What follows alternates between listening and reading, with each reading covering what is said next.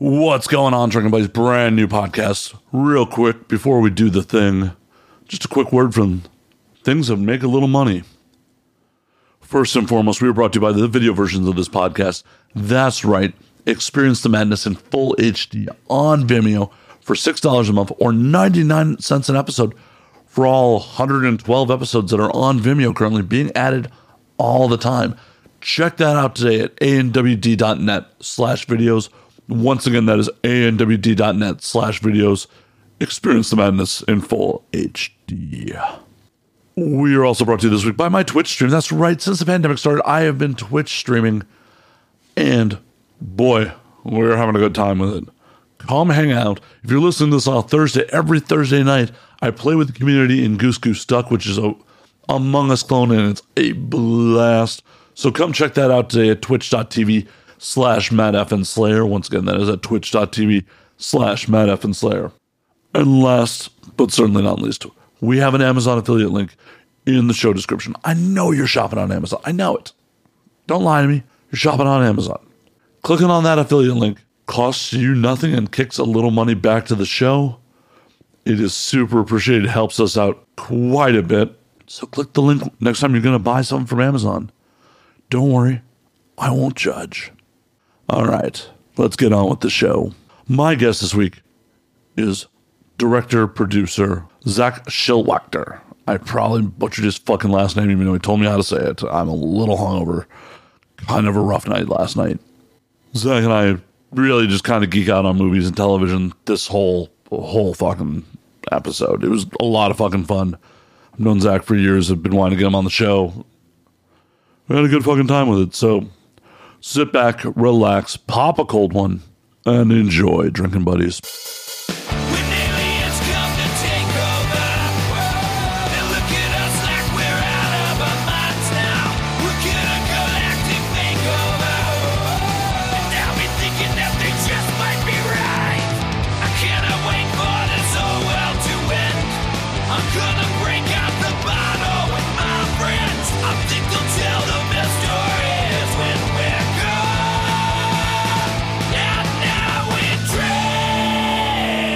How the hell are you, man? I'm doing well.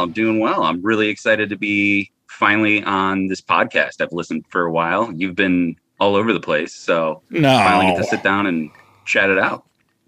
Fuck yeah. Before we got on, you said you were working on props for a music video. What the hell are you doing? So it's this guy. He used to write music for like Motionless in White and tour manage with like Mushroomhead and Twisted and like a bunch of other stuff. And he approached me to do a music video for him. So I'm currently in the midst of building all these different props and set dressing because it's a super low budget music video. And that's my background in film and TV and stuff is I got my start in the art department building props and set design and scenic painting and things like that. Very cool. Like you just named like a who's who of like Ohio, Lower Michigan fucking bands right there, like Mushroomhead and fucking Twist. Like, oh yeah. It's the weirdest music scene in Cleveland. Like it constantly kind of evolves, but then these like pockets don't evolve. Like there's still, people seriously taking emo and screamo seriously. I don't know if they're like on AOL Instant Messenger, just telling people to come to their shows kind of deal. They're like name, age, location. Right. Yeah. Like, what up, girl? You of age? Like, I don't know about you, but I remember back in the day, like trolling people, like just making fake screen names and like trolling people in AOL chat rooms and shit like that, just for the fun of it. Yeah. I mean, I remember like when you signed up for like ICQ, people thought you're like hacker. I'm in the Matrix kind of thing. Oh man. We are showing our age, being like ICQ. There are going to be people that are listening to the show, be like, the what? Oh, that's right. Yeah. So, I love all the people that are using dial-up to listen to this right now. Oh, I know. We're old. We are showing how old we are. People are like, what's that modem? What? What's that horrible noise? What? Yeah. I don't get it. What? You don't have multiple stacks of like AOL free 3-hour internet access. Remember they would mail that out like with samples of Tide? Oh, yeah. Dude, you used to just cover the write protect hole on the floppy and like, oh, I just got free floppies now. Yeah, pretty much. Yep. It was a sad day when they went to CDs where it's like, oh man, now I don't get free data. I'm like, well, free fucking media? Shit. Yeah. Fucking zip drives and all that other nonsense. I remember when, back in my day, zip drives were like a valid form of like backing up your hard drives and shit like that. Like, right? Yeah. They were like the Betamax of digital storage kind of thing. Yeah, zip drives were, tape backup. Fuck. Right, yeah. Everyone's running around with floppies and things like that, trying to see how much, dial-up porn they could keep on their hard drive kind of thing. Dial-up porn is, you would pop before you saw a tit as it just scrolled. Oh, dude, I remember when that Tommy Lee, Pamela Anderson video dropped, like, my buddy was like, dude, it's downloading 6 hours from now. I'm like, get out of here. I know. We went through such efforts to get our nut back in the day. Right? All the viruses from LimeWire and Kazaa. Oh. Yeah, like, oh yeah, this LinkinPark.mp3.exe, totally music too. Just internet AIDS everywhere. Right? Yeah. Yeah. Fucking the Wild West of shit. Kids these days will never know the pain. They just fucking go to the hub. Oh, yeah. Yeah. And I mean, there was it was the Wild West because there was, I still remember like all the shock sites and things like that, like Rotten.com. Oh, I remember Rotten. Yeah. When Daily Motion kind of first started, there was all the super creepy shit from Europe. My personal favorite was Style Project. Oh, Jay Style, if you're out there, here's a shout out to you, brother. Yeah. Probably like wearing a diaper, jerking off with his own poop right now. One would hope. One would hope he's in that happy place. Yeah. We brought just full circle the diapers before, which was a brief conversation before we got on air. Yeah. So make sure you're using protection, folks. And don't use dollar store diapers. It will just end poorly for everyone involved. Oh, man. I never even thought about that. Yeah. Oh. If you're going to go diapers, you gotta spend a little money. You gotta class it up a little bit. Yeah. I think I'd rather eat like dollar store steak before I wore a dollar store diaper. I probably need both. Yeah. I mean, if you buy the dollar store, you definitely need the dollar store. Well, actually, you may need multiple diapers at that point. Ooh, dollar store steak. Ooh. We're off to a hot start with this. This is amazing. This is how the show rolls sometimes. Have you ever gone for like the dirt cheap steak and lobster deals when you've gone out to Vegas? No. I remember this has to be AVN like 2011. Me and some friends, instead of going to the award show, went to get steak and lobster at one of the casinos down on Fremont, back before Fremont was nice again. And I swear, I don't know what part of the cow, if that was even a cow that steak came from, but it was like, this is going to blow out my colon and it isn't even tasty while I'm fucking eating it. But it was like the $10 steak and lobster, so you get what you pay for, right? Yeah. Well, you've eaten like all over the world. You're extraordinarily well-traveled. A little bit. A little bit, dude. Your passport probably looks like fucking wrapping paper with as many stamps that you probably have on it. It's actually quite naked right now because I just had to get a new one. I feel so dirty. Doing too much with COVID and all that, but the world opens up before, there's another variant, but. Oh, I mean, I think it's a little too late. At least here in LA, the Delta variant's running wild and people are just acting like, we're vaccinated. It's all good. And I'm like, fuck. Apparently it's not all good. I'm happy to be vaccinated. Sorry to anyone who's listening who's like, you're going to be a zombie in a year or some bullshit. I'm happy to be vaccinated, but I'm also like having that little taste of freedom of like going out to restaurants and bars again, and it's going to get snatched away again real soon. Oh, yeah. Yeah. I think that, you get the vaccine and you kind of get that taste of freedom of being able to go to a restaurant or a bar, and you're just like, I was awkward before quarantine. So now coming back out, I'm just like, oh, where's all my people skills? I guess I'll just tip, 40% because you're all suffering. And I want to try to make it a little bit better. Thanks for the mozzarella sticks. Please don't cough on them.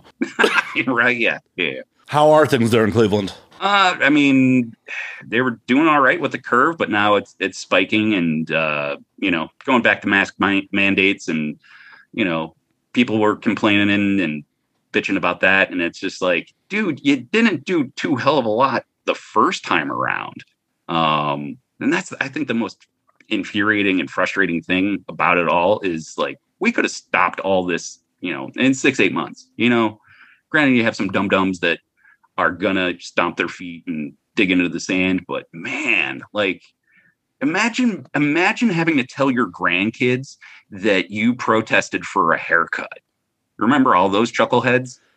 Oh yeah, but I don't think they're gonna be telling their grandkids, because they're probably gonna be dead before they have grandkids. So yeah, like I hope they're sterile anyway. So I hope a lot of people are sterile.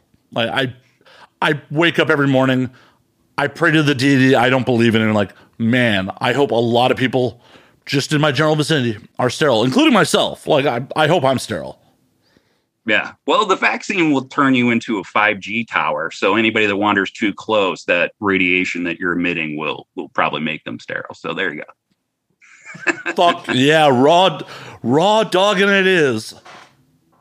I mean, if the world's going to end, you might as well. You know what I mean? I maybe was doing it before the world was going to end. Well, here, I have a question for you, because I got into this conversation with a friend of mine.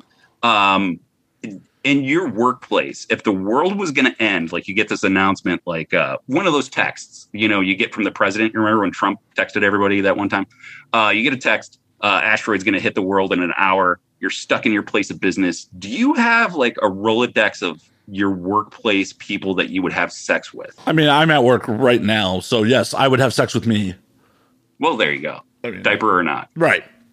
I mean, if the world's ending that quickly, I'm probably not going to even get the diaper. I'm just going to grab the lube and hope that the hub servers aren't going down. I'm not going to even spend the time to log into a pay site. I'm just like, quickly.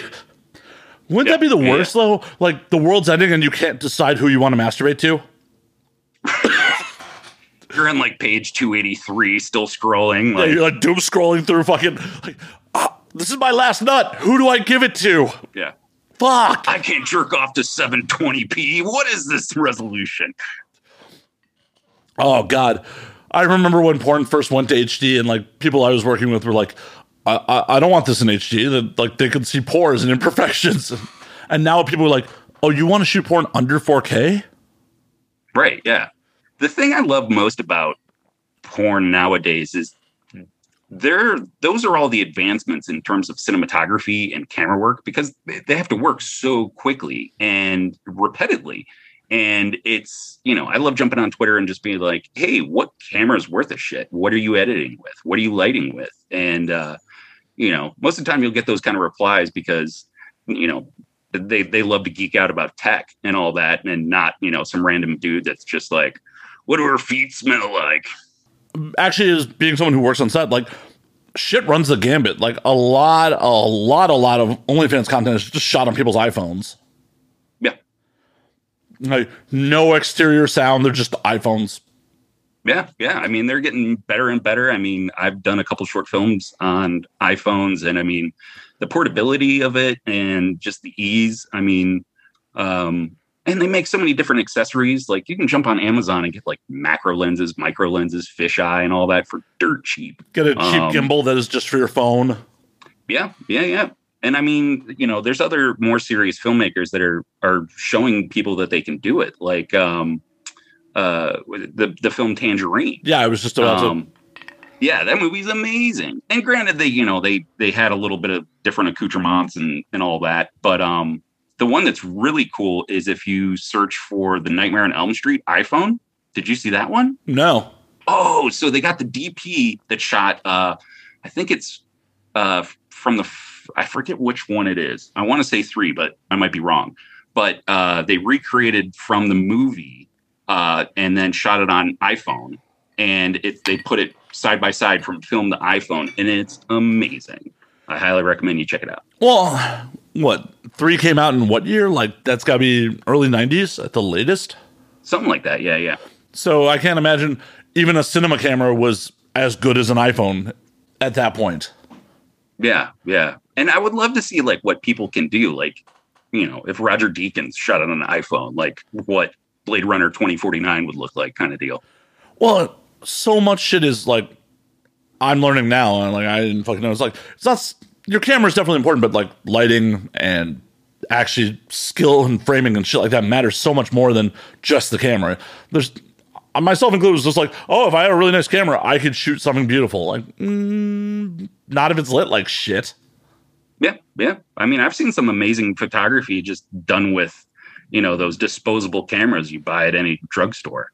But yeah, I think that the more accessibility that people have, the more talent you can nurture. And yeah, it's a double-edged sword because now there's just so much content to kind of pour through. I really wish we had those kind of days of like, Elvira or, Rhonda Shear up all night kind of deal, kind of curating what's floating around in that white noise when you spend, 25 minutes trying to decide what you want to watch and then go to bed because you can't figure it out and didn't watch anything. Yeah. And that's just the world we live in now. And like you said, I'm excited about it on one hand because it's like, oh, hey, people that may never have had the budget or a gatekeeper would have never let them in, gave them the ability to actually create something. Hopefully we discover it, but it doesn't always happen. And that's why fucking thumbnails are so fucking important. Yeah, everything's a GIF, to grab your attention kind of thing. And I say GIF, not GIF. I know the guy that invented it says GIF, but that's peanut butter to me. So I don't know. Yeah, I say GIF. I'm old school. Like no one was on the internet telling me how to pronounce it back in the day. No, it's a GIF. It starts with a G. I don't care if you invented it. Yeah, and that's what Tumblr was there for with all the, the 5-second loop porn. Yeah. Bringing it full circle. I love it. Oh yeah. We're doing it. We're doing the thing. Yeah. Besides the music video, what projects are you working on right now? I took a quick peek at your IMDb and I see you got some stuff that has recently come out and some stuff that's in the pipe. Oh yeah. So let's see, working backwards. I just produced a short film for Chad Michael Ward, who's a stellar photographer. He did some stuff for some magazine covers and commercials. Like he did a motionless and white music video as well. His stuff is amazing. His portraitures and all of that. He does a bit of horror. He does a bit of fetish, does some kind of pinup stuff. It's all kind of got a dark gothic vibe to it. And it's really cool. Definitely check that out. And then I was in a super low budget horror film as a psych doctor. That was kind of cool to be in front of the camera for once. And then let's see. There's a couple anthology films that I'm a part of. There's one called The Dark Mixtape by Tony Newton, this UK producer. And so it's kind of like a snuff film anthology, which I got asked to be a part of. And it's super weird because I'm not that guy. There's all these like hardcore dudes like sawing bodies in bathtubs and, all this other stuff. And like I show up with, my super goofy one and it just sticks out like a sore thumb. But I'm like, yeah, this is what I would want to watch. But he's super cool. Tony, I was part of his documentary Gornography about extreme cinema. And then another one called Oh, the Horror, which is about like the impact of horror movies on directors and their form of storytelling and things like that. So yeah, trying to stay busy. Those are some of the things that I've been up to. These aren't real snuff films, right? No. That's that was the whole one of the prerequisites for the project is like no real death. And it's kind of a weird thing, that whole world of snuff horror, because it's such a specific subgenre of that. And like one of my favorite stories is when Charlie Sheen was so high on crack that he called the FBI on one of the guinea pig films. Did you ever hear that story? No, I didn't hear that story. Oh, dude, it's amazing. So he's like high in Beverly Hills or wherever the fuck. And they're playing, what is it? I want to say it's the second or the third of the guinea pig films, which were just like a slew of film shot in Japan and early 90s kind of thing. And they were all on video. And the effects were amazing. Like the film that he saw is super realistic. And it's just basically what we consider torture porn nowadays. But this was far beyond and before that was ever coined. And his drug-addled mind thought it was a real murder and called the FBI. Which is an interesting choice. I mean, obviously he was high, but that's an interesting choice because, like, you have it in your possession. That's a crime too. Yeah. So I don't know if he was like vibing on a Nick Cage and 8mm kind of thing or what, but there's a different breed of people that kind of enjoy those films. I can take them or leave them. I'm more narrative based, and I'll watch them. Like Japanese extreme cinema is really cool. Like Takashi Miike, he does some amazing films. I mean, he's done 100 plus.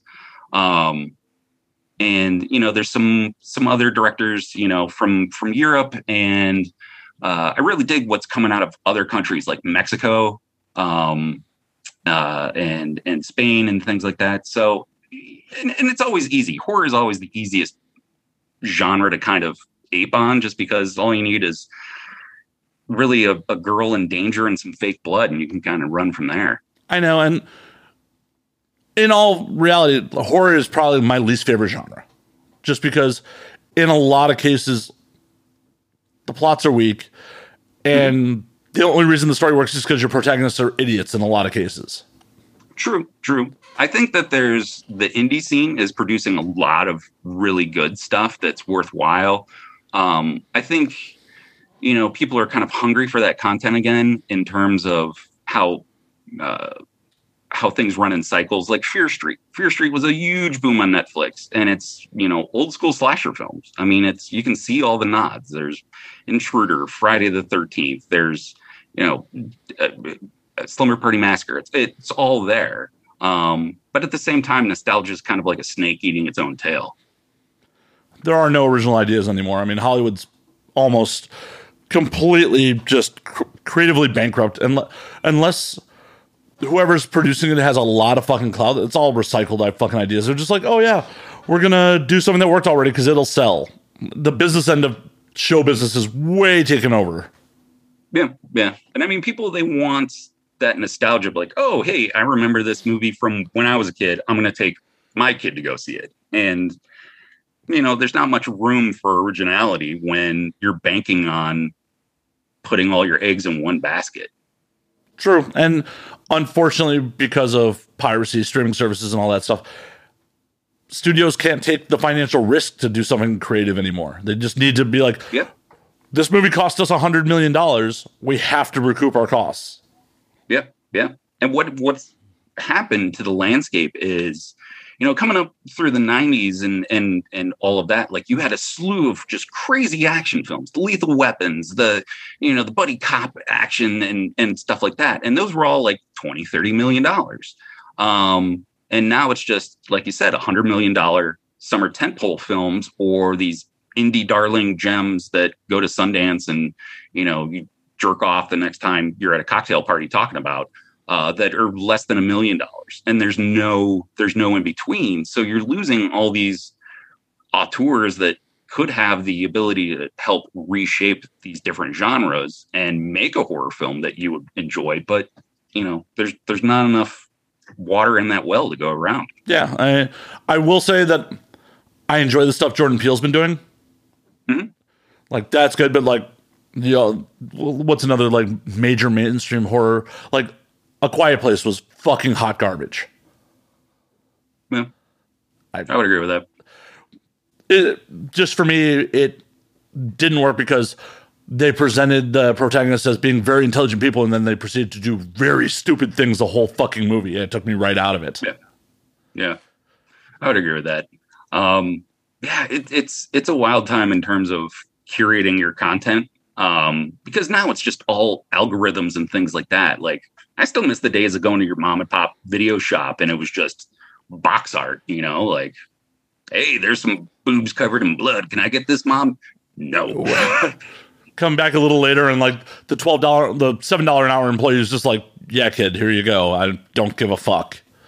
Yeah. Well, that was always the allure of it too, because they would put all the horror towards the back where all the adult films were. And, you know, it was either like a velvet curtain, or it would be beaded, or it'd be like those fucking saloon doors. Yeah. Yeah. Like you're just waiting for like John Wayne to saddle through or something. But, you know, my biggest hope is that with this digital age that we're kind of pushed into, especially with COVID and everything being on demand, is I really want to see a return to NC-17 rated films. You know, there's not much of that anymore, and I don't know why. I think it comes down to the commercial ability. You know, is it commercially viable? Like, people are like, oh, hey, it's not going to get a theatrical run at NC-17. Yeah. I mean, the reason we don't have them is that theaters were like, yeah, that gets poo-pooed because we can't show it. We can't do matinees. We can't, you know, the kids are the ones that go to the concession stand because they want all the candy and blah, blah, blah. Like, I get it. But now we're in an age where, you know, if I want a snack while I'm watching a movie, like I just go to my fridge and I go fart in the same couch cushion I've been doing all of quarantine. Well, I know Amazon will let, you know, independent creators upload to Prime. Do you know if they have any restrictions on shit like that? In terms of digital stuff, like I know YouTube will kind of come down on folks. Vimeo is a bit more lenient in terms of artistic freedom and things like that. That's where the home of the video versions of the show is Vimeo, because we have nudity on occasion. Yeah, I love Vimeo. The biggest beef I have with it is like their search algorithm really kind of sucks. Well, their search algorithm sucks. As a creator, you have no opportunity to be ad supported, so you have to sell your content, and then you have to pay to have any real space on there to upload stuff. Yeah, they still. I think they're still doing that little tip jar thing, aren't they? Or I don't know. All mine are video on demand, so you have to pay $6 a month. You can get every episode unlimited streaming, or 99 cents an episode for if you want to watch the show in the video version. Nice. That was a hot plug right there. Listen up, folks. Right. If you play want that twice, like rewind it back. It'll be in the audio version's intro. Don't worry. It's there. It's there every fucking week. And I would prefer to be on YouTube because I'd get better visibility, but I have to go back through back catalog and edit out nudity, and half the subject matter on this shit would probably get me demonetized anyways. Back in the day, like when I first tried to monetize on YouTube, they're just like, nope. Yeah. Yeah. And it's such a shame because it's, you know, people are cracking down on basically sex workers and adult content creators from making a legitimate living based on that. And it's like, you know, there was, because of quarantine, everybody flocked to like OnlyFans. You had all these, you know, housewives in Minnesota, you know, shaking their tits and, you know, getting bank. And you know what? God bless them for it. Because the one thing that came out of OnlyFans is you started to realize, like, as ugly or as misshapen or whatever you think, whatever body dysmorphia you have, somebody out there is willing to give you money to jerk off to you. Well, and on top of that, the other beautiful part about OnlyFans is it allows content creators, if they want to get wild with their concepts and shit like that, they don't have to just be like, I'm banging my step sibling. Like, yeah. I was talking to Olive Glass about it a couple months back where she's like going to talk about doing like full on circus scenes and shit like that for OnlyFans. Yeah, you can get wild. You can get more creative. You're not locked to, you know, what people are telling you is cool and hot and trending and hashtag whatever. You can, you know, go against the grain. And I think when people do that, that's when you get a lot more engaging content that will now spark that, you know, slew of imitators and things like that, you know, like you just said, like everybody's banging their stepdad. Like, what are you doing, step bro? Like, that's the whole fucking new thing. Like, It's kind of like when we were coming out of the 90s, 2000s, it was like all the hot tattooed alt girls. Like, ooh, how taboo is this? Like, oh, you've got a neck tattoo. I can't take you home to mom, but I'll still shoot my seed. Woo. Yeah. Right. But like the flip side of that too is, you know, OnlyFans is they're trying to like, we're not just porn. You can watch comedy specials and like all that other stuff. And it's like, really, like, yeah, I could probably watch cartoons on Cinemax, but I'm not staying up late to do that. the other flip side of it too is like Pornhub. You had mentioned that. So Pornhub's the 10th most popular website in the world. I'm surprised only 10th.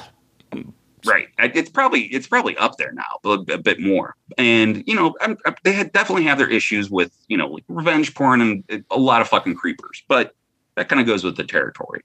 But like one of the big things that as a filmmaker and content creator myself is like that story of Bella Thorne releasing her film on Pornhub. And I was like, that's fucking amazing, because Pornhub is this digitally ingrained distribution of like something drops and it hits millions of viewers instantly. And they've set it up now where you could subscribe to performers, give them tips, monetize it and all that other stuff. And it's like, why don't you do more of that? So like, you could be Netflix and not have to buy any content. So there's two problems with that. One, when Visa MasterCard pulled billing from them, a lot of that shit went to the wayside. A lot. Yeah. A lot of the two, because I tried to originally, before I went to Vimeo, host the video version of the show on Pornhub, and I was told it wasn't pornographic enough to monetize. Well, now you know what to do. Come on. Do I just take it off? I gotta rub one out before every episode. Just be like, stick around to the credits of Matt jerking off in the. Like, I'm just picturing that scene in Showgirls, like when they get the bowl of ice and just. No, I think that's how I'm going to get to the hub. I'm just going to, like, during the credits of every video episode, just rubbing one out over the credit scroll at the very end. Like, you have to sit through 2 hours of podcast to just watch me sadly jerk off. Right, yeah.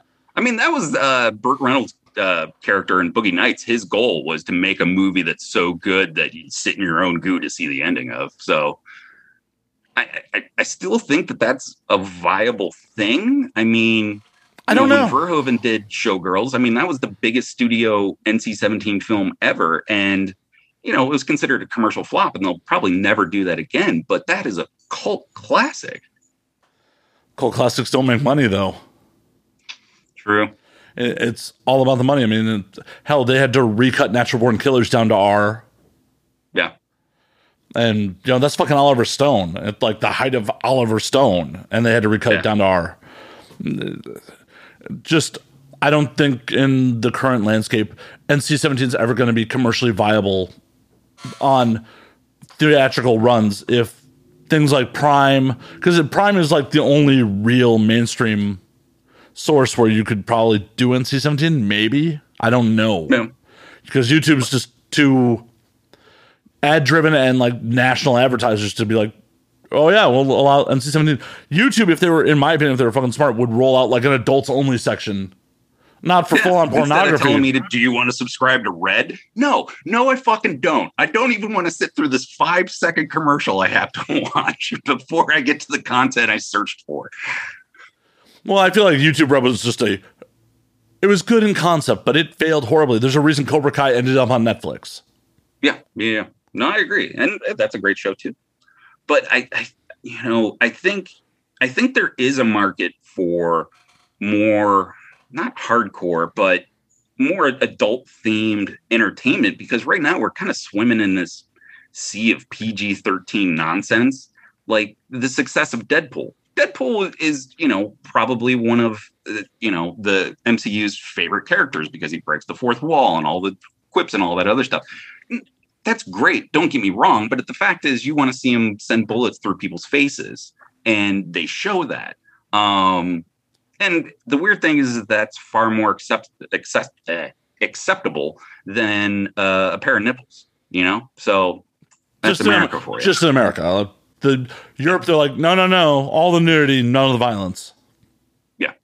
And I mean, that's the thing. America, our entertainment is our last great export. Cars, no. Steel, no. Electronics, computers, no. Like, that the rest of the world lives for what we do, and it's just remakes of films that we enjoy. And it's gotten to the point where we don't make content for Americans anymore. We're trying to make money off of the foreign markets.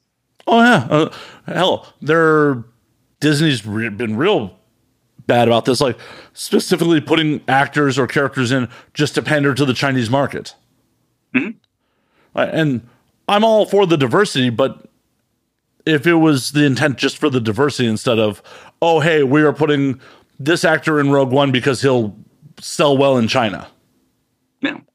And the flip side of it is to like kind of bring it back to content creating and having the means in hand to do so is that I would love to see those stories told through the eyes of people of color, from the LGBT community, from, more diverse backgrounds. Like, I don't need another Batman movie from some middle-aged white dude. I've seen enough of those. Like, give me something different. Well, we don't need another Batman movie. Yeah. That being said, I want a $1 million Batman movie. Like, imagine that. Like, now you got to focus entirely on the story. Well, I think the last great one that was, did you ever see Batman Dead End? I did not. Oh, YouTube that. It's by Sandy Clara. And it's when they announced that they were doing The Dark Knight, if I'm remembering the story correctly, is that he was working at Stan Winston's Creature Shop. And he was like, all right, I want to direct this movie. And he put together this short film, called in every favor that he owed, spent probably more money than he should have, and released this short. And it's amazing. Of course, he didn't get that movie, but he ended up directing another feature called Hunter Prey, which is really great. Watch the trailer for that. It looks like Star Wars meets Enemy Mine, the one with Louis Gossett Jr. and was it Dennis Quaid? Yeah. I will definitely have to check that out. Yeah, Batman Dead End. Do you remember Boner from Growing Pains? Oh, of course. Yeah, it's his last movie. Because he, I guess if I remember that correctly, he went off of his meds. He went missing from home, and then they found him dead. So that's he plays the Joker. So I will definitely have to check that out. But in all reality, I would prefer to see more independent stuff that doesn't even borrow on known properties. Right. Yeah. No, I'm totally about that. I think that there's, some content creators that are making really original things that, we could kind of learn from. And it's even things that we're not being properly exposed to, like the superhero movies coming out of Russia. Jeez Louise. I mean, they're insane. Like they're because you got to figure like all those Russian hackers, like instead of stealing your email passwords, like them learning CGI, it's blowing stuff out of the water. It's amazing. I will have to check some of that stuff out. I wasn't even aware of like Russian superhero films as a genre. Oh yeah, man. I try to bounce around. Like my taste in movies is kind of like my taste in music. Like I'll kind of go through a cycle of things and then kind of tire myself out and then go into something else. It's probably ADHD influenced or something like that. But no, I'll go through cycles. So right now I'm in the world of late 90s, early 2000s teen horror. All right. Like or right around that. If it's horror, things like that. Like I just watched one last night from, I believe it's 99, called The Item. And it is one of the most bad shit fucking movies I've seen in quite a while. It looks like it's shot on video. It looks like someone just smoked a bunch of meth and watched nothing but Tarantino films before they made it. And did so with like $30 in their pocket. Amazing. That actually, I'm in for that. I'm in for that. That sounds amazing. But like, I do want more original content. Like, I want another Bruce LaBruce. I want another Greg Araki. You know what I mean? Like, Doom Generation was great. It benchmarked that nihilism that we were living in, and I think we've kind of returned to that. And the closest I've seen in terms of content to reflect that was probably Bo Burnham's Inside, and what he was able to do completely on his own is just from a technical standpoint, regardless of the content, is absolutely amazing to me. Well, and that's the thing. We are, as we were talking about earlier, we are in a point where it is technologically wise easier to create than it's ever been in human history. Like, you don't have to physically cut film anymore. You can really, if you are motivated, one-man band a lot of shit. Oh, absolutely. And it's at price points. YouTube, you can YouTube anything. Yeah. You can Google anything. And we're at a price point where it's not going to break the bank to like create something that's watchable. Yeah. You don't have to fucking have a $30,000-$40,000 red package to fucking film something competent. True. And I mean, there's probably some 12-year-old in Sweden that figured out how to hack it all to put it together for us. Like, I love shit like that. Like the fact that we're podcasting via Zoom, like that was a big thing, over quarantine. Like, I mean, I have no idea if you have pants on. You might be wearing that diaper we talked about earlier. How do you think I'm getting on the hub later? There you go. No bathroom breaks here, folks. Nope. Just all diaper all the time. Well, and Yeah. I've talked about that plenty of times where, like, even if we were doing it in person, the ability to professionally record audio and not be in an actual fucking studio with tens of thousands of dollars worth of gear and have it sound professional 15 years ago was really not realistic. Yeah.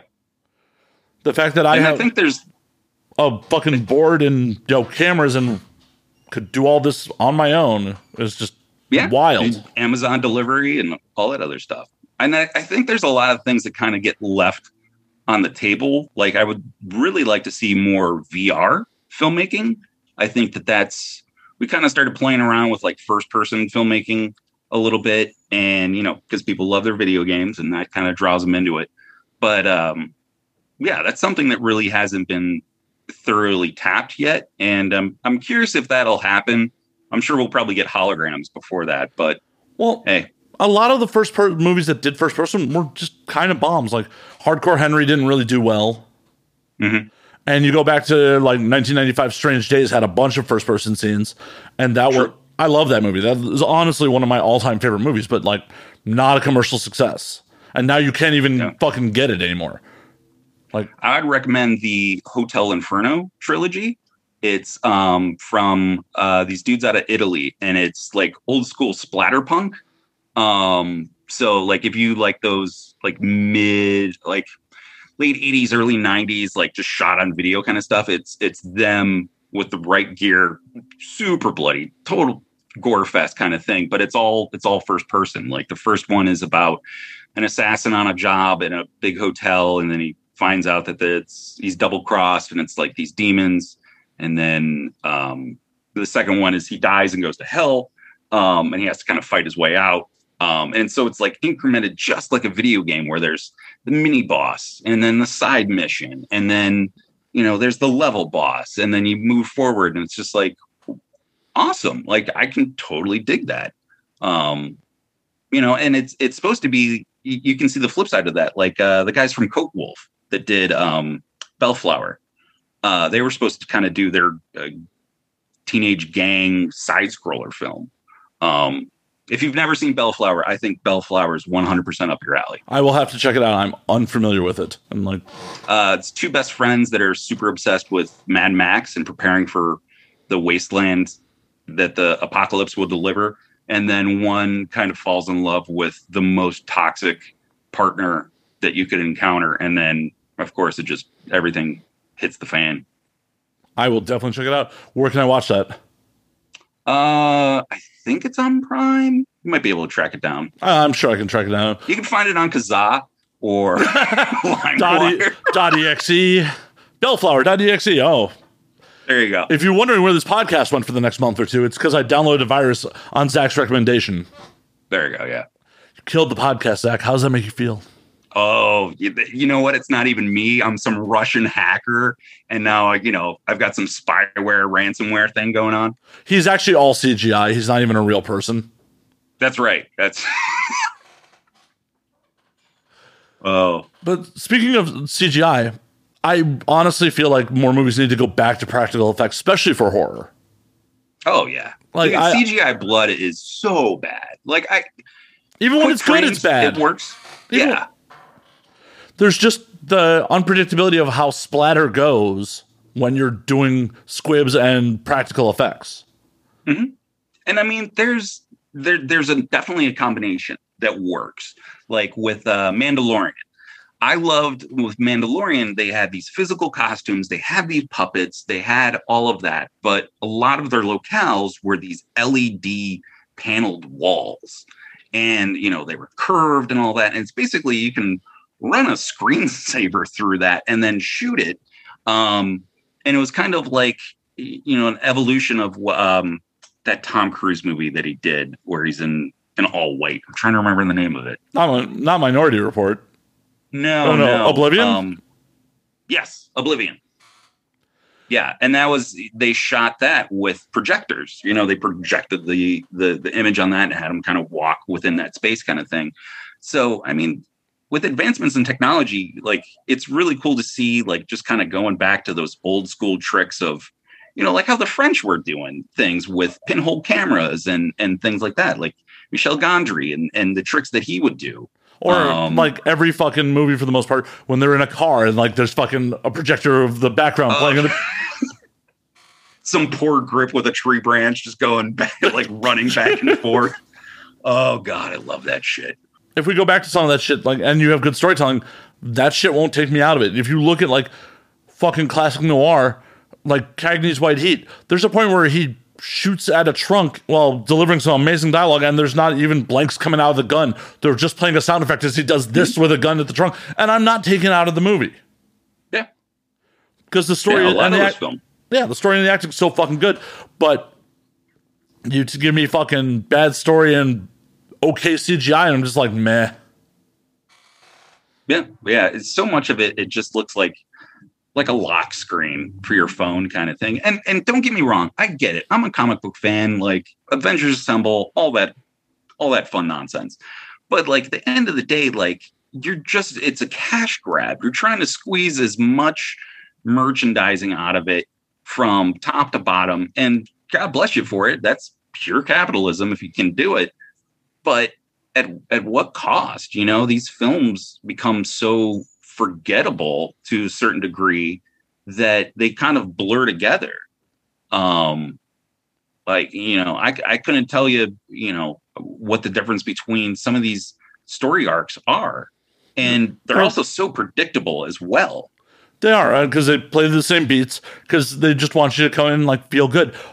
On the other hand, it's also really impressive that like in the first time in cinematic history, you have almost 20 films that are all intertwined at this point and still going. Yeah. But I mean, I like the old school, like the Roger Corman Captain America, his Fantastic Four.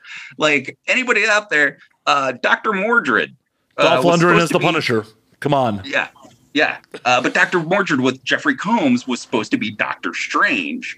And, it's when Marvel had no money and, they would just kind of make these films. And that's kind of like the death knell of, those days of just pure trashy cinema of stuff that was shot in Hollywood where the mob was laundering money through these film sets and things like that. And it's like, hey, you got to shoot this feature film in a weekend. Here's a kilo of blow.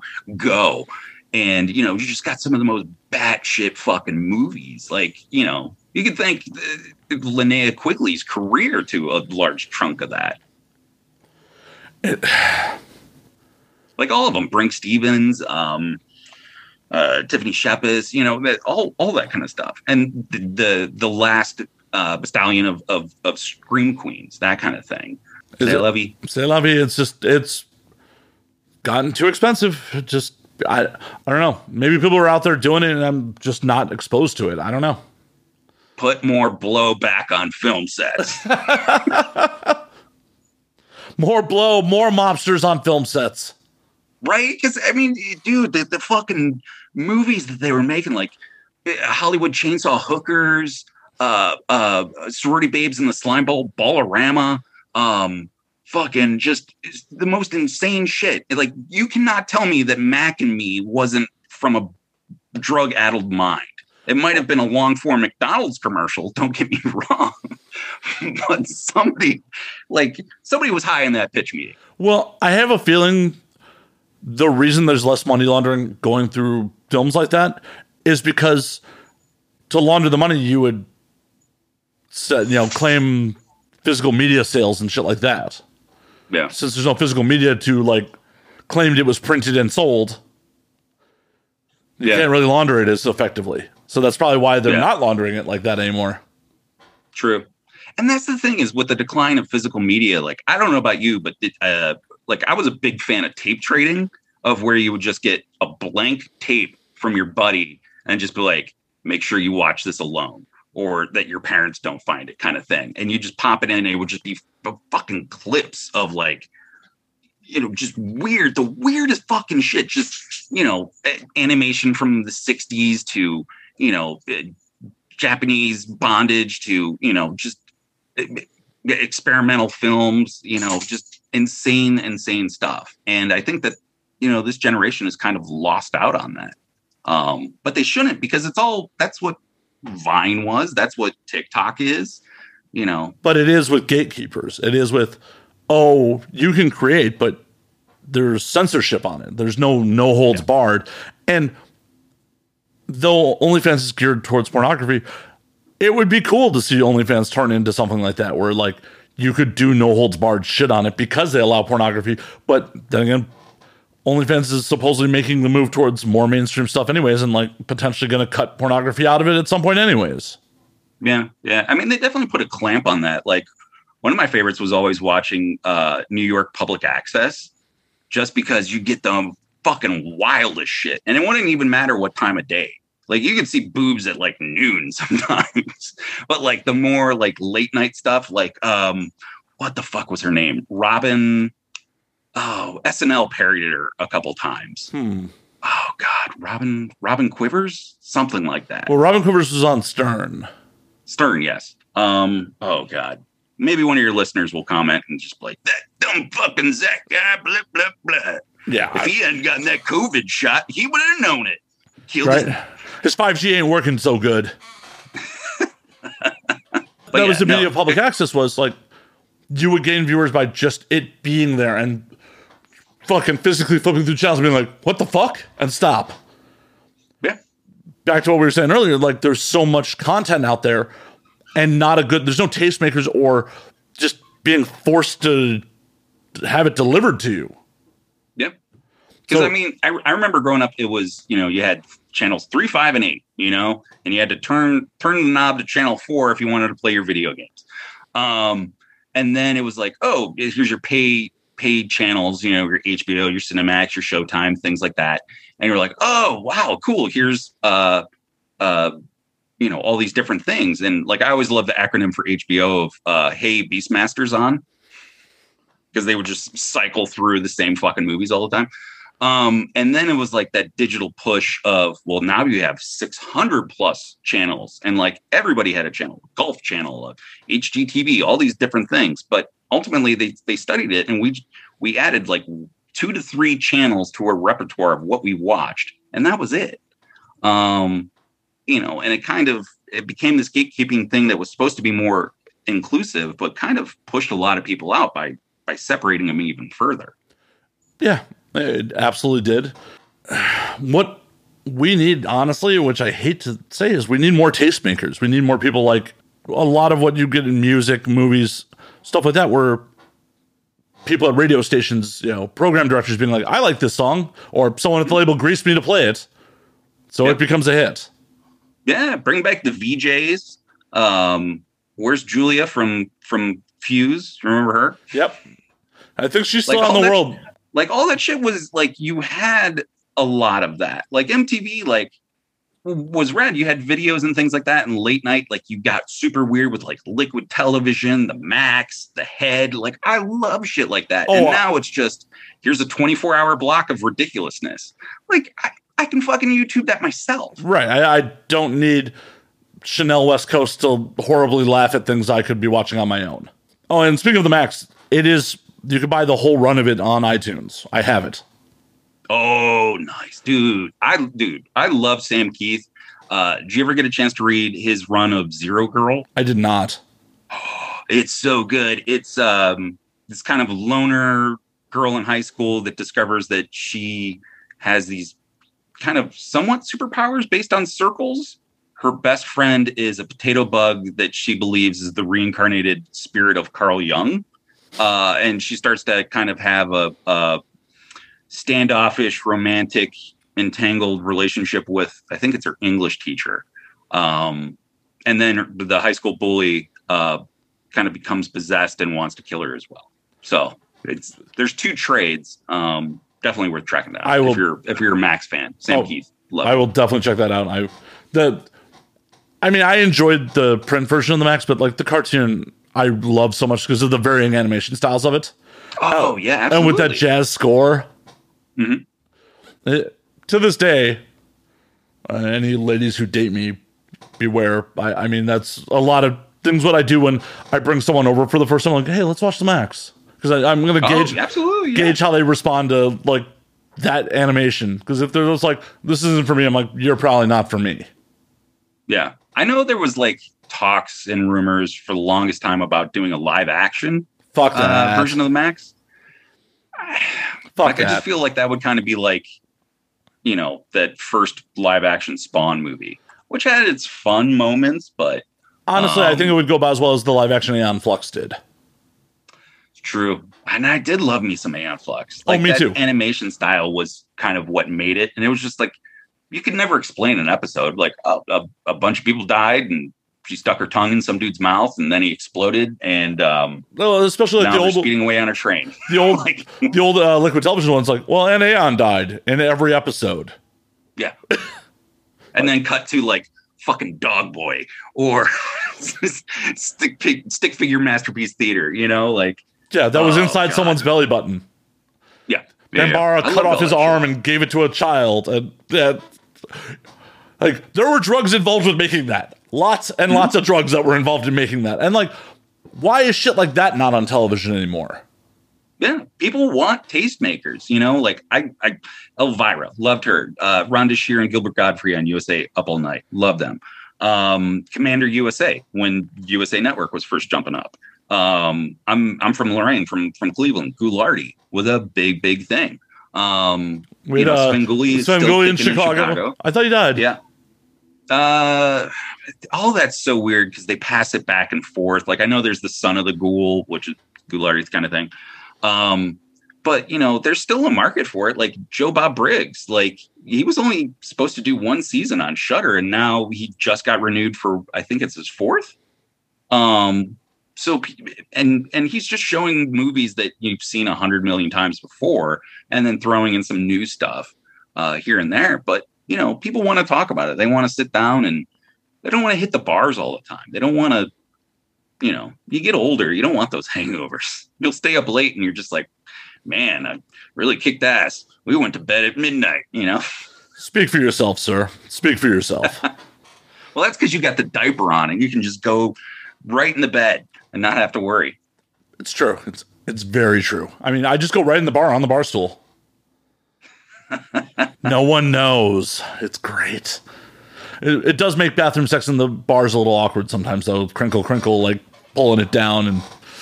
Oh, I thought they would be like, you know, let's see that badunkadunk, and then you pull it down and false advertising. That's happened before too, and then it's also happened where they were like, oh yeah.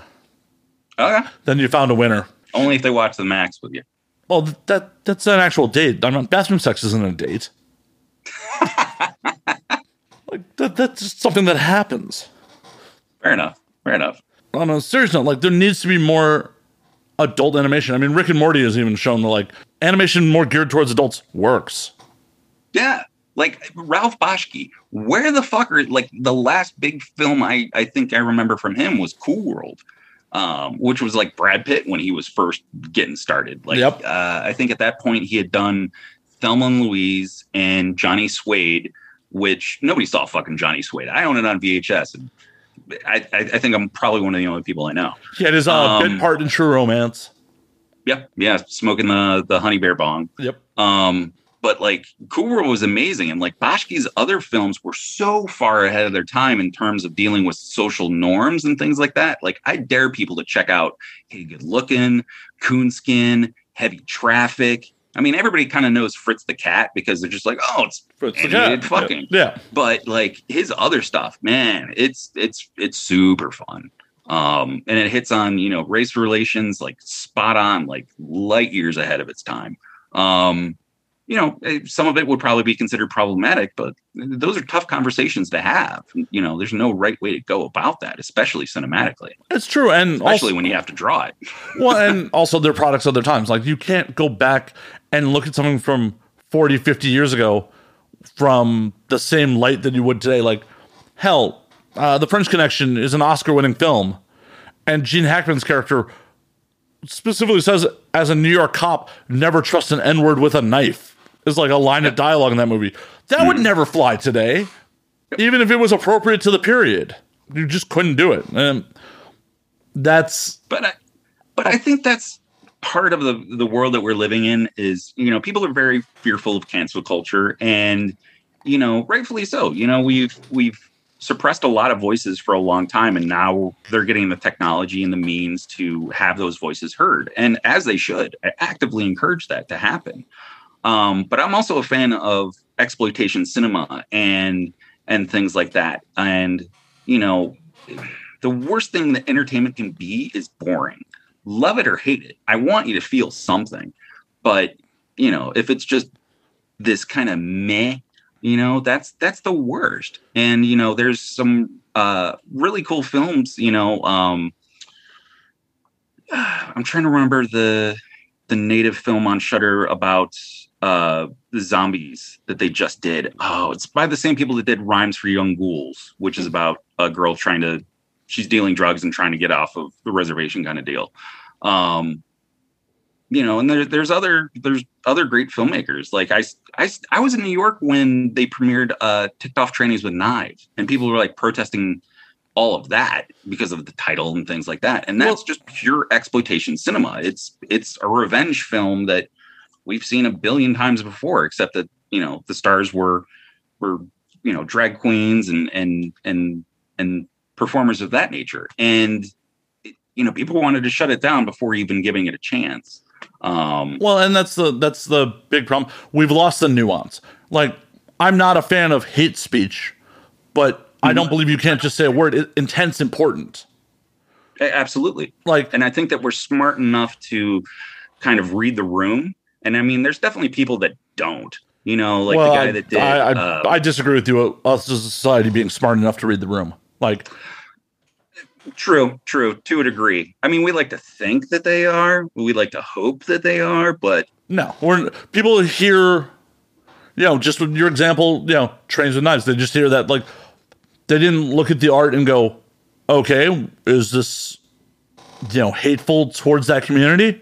Or did they just use the word? Like, words have meaning because of the intent behind them, not just because of the word. Yeah. I think we've completely lost really any kind of semblance of satire to be able to enjoy that anymore. I was really surprised that Jojo Rabbit hit as hard as it did. Jojo Rabbit was amazing. Oh, absolutely. And rightfully so. I mean, it was, it was far smarter than what it, I think a lot of people kind of took away from it. It was just like, oh, it's a comedy kind of thing.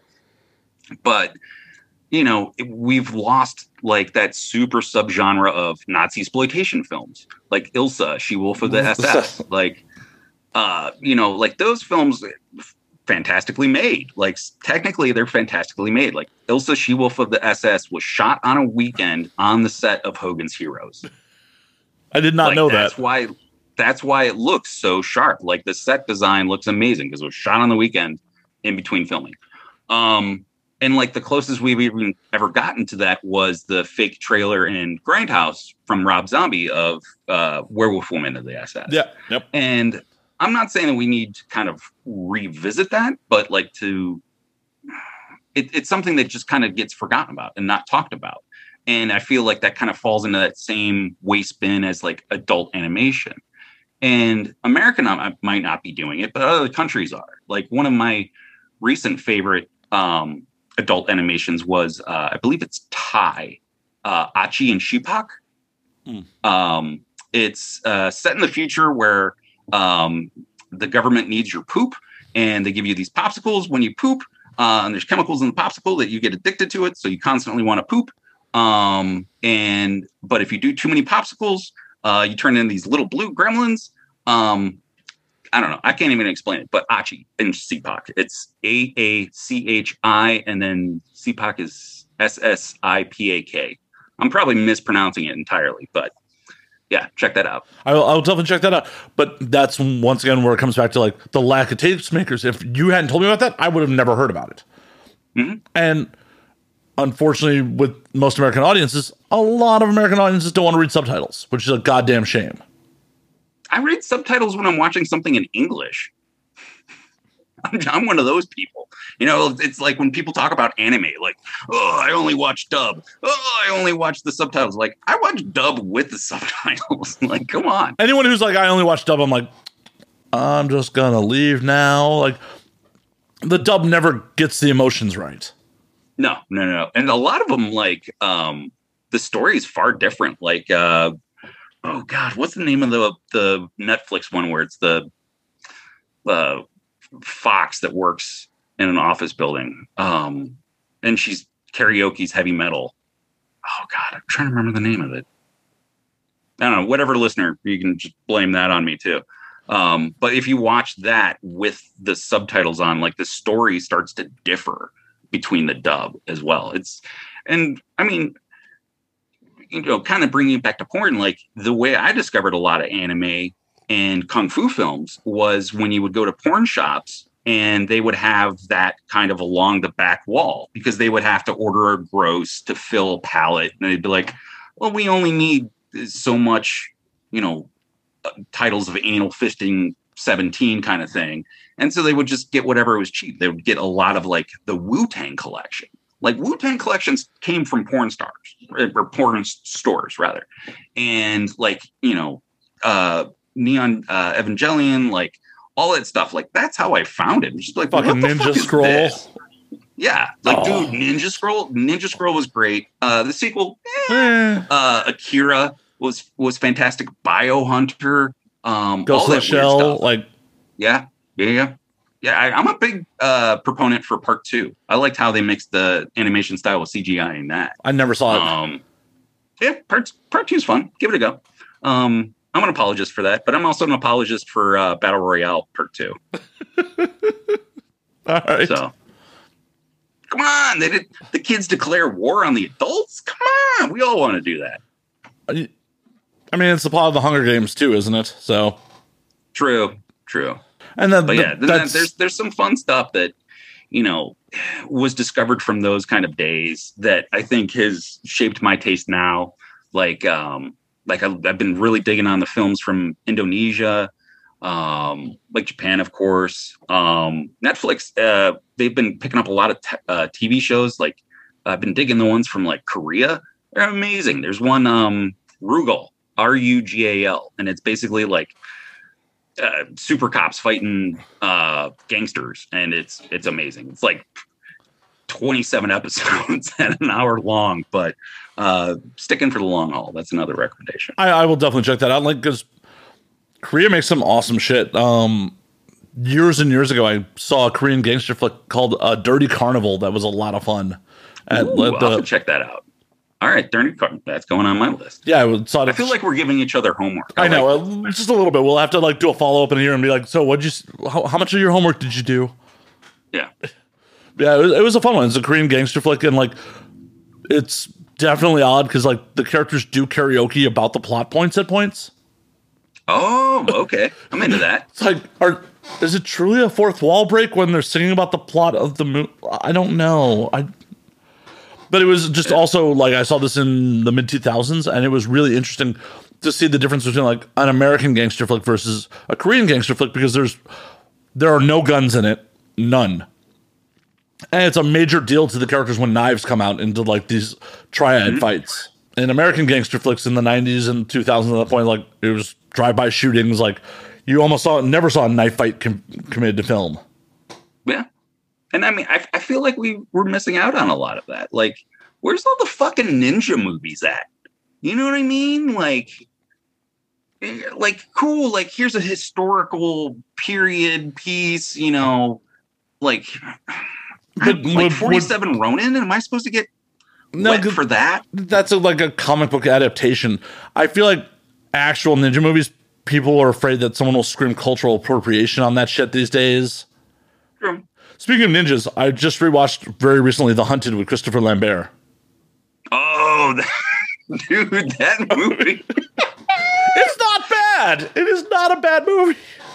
Yeah, that's a good double feature with The Corruptor, the one with Chow Yun-fat and Mark Wahlberg. Isn't the female lead in that fucking? Why am I spacing on who the female lead is? Because it's that 90s 2000 era of film. It's kind of like you sit down and name all of the cast of Deep Cover. You know, it's like probably one of Jeff Goldblum's most underrated films. But you know, and I say it's a Christmas film because of the liquor store robbery in the beginning. I see that. I agree. I agree with that. I agree. Yep. It's amazing what all becomes a Christmas film when you look at it just right. It's like, oh, wait a minute, that happened at Christmas too. Yeah. But now let me ask you this. Christmas porn always weirds me out. I don't know what it is, but like Elf's Bangin' or, you know, Out Come the Candy Canes, it's just like the one subgenre of pornography in adult cinema that I can't get into. Is that because of your childhood or just... No, it's not like the sanctity of the holiday or anything. Like, it's not like, you know, I'd be one of those people out protesting Silent Night, Deadly Night when it first came out. I just think that there's just a level of ridiculousness to it that isn't self-aware, like, say, a parody. Because like the Grinch that, what is it? The Grinch That Gaped Christmas? Yeah, I believe so. Yes, that one. That is hysterical. And I love me a porn parody, especially the horror ones like Evil Head, Triple Exorcist, Repenetrator, things like that. All Burning Angel products. Yes, absolutely. Love Joanna and Small Hands too. I was able to do a short with them probably 4 or 5 years back. Yeah, I remember you sending it to me.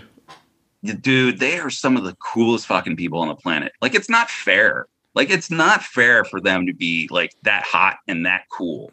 Like, I would love to work with them again. I'd love to shoot a music video for Aaron. So, well, holler at him, but he's a one man shop. He's like the fact that he is doing music videos, the music, the editing. Like, he is. Like, that's not fair, man. Like, you're doing all, right? You can do all this. Fuck. Yeah, and I mean, there's people like doing far more. Like, one performer I've always wanted to work with was Marilyn Mason. She was in that remake of Evil Night, which was a super shitty shot-on-video film that was remade by Chris Seaver. And the remake is just full of, you know, cheeseball jokes, and you definitely have to have a six-pack in you before you even hit play. But she's great. She's probably the best part of that whole movie. And then I just helped on a film called Thrust, which is like about punk girl gangs in the future. All the men are either dead or enslaved, kind of deal. And I got to work with and meet Felicia Fisher, who I didn't know at the time is like this hardcore porn actress, in the sense of like she does like vomit porn and things like that, and also does like more horror themed stuff. Like there's Baroque House, I think, out in LA. Those guys, they make weird horror porn, which is done by Sam Hell. So it's like this weird world of crossover. And like, I only found that up by kind of Googling her, and up pops the OnlyFans, and up pops this other site of horror and porn, that kind of thing. Well, and horror porn is like a weird situation because like a lot of the more mainstream companies, because of billing issues, you can't have blood involved. You can't have like blood involved with the sex. Like, you could have a murder, but you can't have like sex happening in the exact same scene. True. Yeah. But I do love the ridiculousness of other stuff, like the stuff from like Leroy Myers, like Dickachu and Strokomon, and like and all that other stuff. It's so ridiculous that they're like, dude, check this out. And you text your friend a link at work, and they click on it when they're in a meeting. You're like, yeah, you know, that whole fucking thing. I mean, that's like Wood Rocket's whole bag is like, oh, we're pretty much making porn that's clickbait. Yeah. But there's so much craft in it too, because I remember when they did the Ninja Turtle one. And the Ninja Turtles, like, they had full body suit, but then they had like 10-inch cocks. Those were done by Tom Devlin, who was on season 1 of Sci-Fi Channel's Face Off, that special effects makeup competition show, which if anybody's out there that has any kind of pull, fucking bring that back. Because all we got was Sexy Beasts, that new Netflix show, which the makeup's cool. The show fucking sucks. But back to my tangent. There's so much skill in that. Like when they did the SpongeBob parody, SpongeBob SquareNuts. Christ. Yeah. Oh my God. Like it reminded me of like old school Rinse Dream, who did Dr. Caligari. He did Cafe Flesh. He did She Girls a Go-Go. And like he made this super wacky fucking adult cinema so that he would make enough money to make the stuff that he wanted. And if anybody listening that's never saw those films, track them down. They're fucking amazing. Like Dr. Caligari is one of my favorite films of all time. The trailer is spectacular. Like it starts off with Kurt Loder talking about it. It's supposedly getting a Blu-ray release. I think that was kind of the rumors on social media and things like that. But Rinse Dream, Wikipedia, Google that guy. It's definitely like that mid 90s, like the high-waisted thongs, that whole thing. Oh, I love that. That fuck Victoria's Secret. Give me that Fredericks of Hollywood, bargain bin sale stuff. That's what I'm looking for. With the bad tan lines and all? Oh, absolutely. How am I supposed to know you spent the weekend in whatever beach that your boyfriend took you to that you couldn't afford otherwise? It's true. It's so true. Yeah. But on the Wood Rocket front, those guys, like, I love those guys. Those are friends of mine. They are creative maniacs. Like, oh, absolutely. Like I tweeted at Leroy. I was like, dude, if I can ever help, like legitimately, like I want to come and help, because I think he was one of the first people that I ever reached out to on Twitter and was like, hey, yo, what kind of camera do you shoot on? Like, what do you light with and things like that? Because I think like with so many different companies as they popped up, they've developed a very signature look. Burning Angel is one. Wood Rocket is one. Old school, like Evil Angel, like all that. Like I was just having a conversation, like the stuff from, I think it's taboo.com. Like their stuff, like suck out all the porn. Like it looks like fucking Christopher Nolan film. Like it's all dark and gritty. And you look at the shit from Lansky, like the budget that like goes into that cinematography, like what the fuck? Yeah. Like, and bringing it back to like comic books, like Axel Braun, his parodies of like The Dark Knight and Superman and things like that, his costumes are better than Hollywood. His version of Quicksilver, Google that and put it next to the one that Marvel actually put out, and you'll see the difference of who actually read the comic book. And his take on Batman was probably the closest to The Killing Joke that I've ever seen. With Penny Pax as Batgirl when she's in the she goes to rescue her dad. Fucking, I'm sure you've seen it. Probably. I actually haven't. Oh, dude, it's so good. Well, so I make it a point to not really watch stuff that my friends are in, and like. Well, that's the thing about his films is there's the X-rated cut, and then there's the one where it's just the film stuff. I've never seen either. Oh, so I fucking, those costumes are amazing. Well, I've definitely seen the costumes on Twitter and like on Instagram. I know Cleo Valentine is Harley Quinn. Her costume was amazing. Yeah. And it was like, so I love when those worlds come together, and I think that there's plenty of room to do so, because I think that this stuff is, it's being lampooned, it's being parodied, but you can't have something be successful like that without actually putting the love that you have for it into it. Well, and the thing about it is those are parodies in the loosest sense of the word. Like, you said loose. No, those buttholes are tight. They're tight. But they're like what Wood Rocket does are true parodies. What Axel Braun does are really pornographic love letters. And for whatever reason, Warner Brothers doesn't want to spend the time to like actually go after them because they're calling them parodies. But they're not parodies. They are pornographic love letters. Yeah. I mean, I would put them on par as some of the best fan films out there. Oh yeah, but it's crazy. They're like, oh yeah, this is a parody, and they're like, by the definition of parody under fair use, they really, I don't think, cut the mustard. Yeah. But I think that they're part of the same spectrum of, like, say, Axel Braun to Wood Rocket, of like, you have this kind of fan film seriousness to kind of this, hey, we're kind of goofing around kind of thing.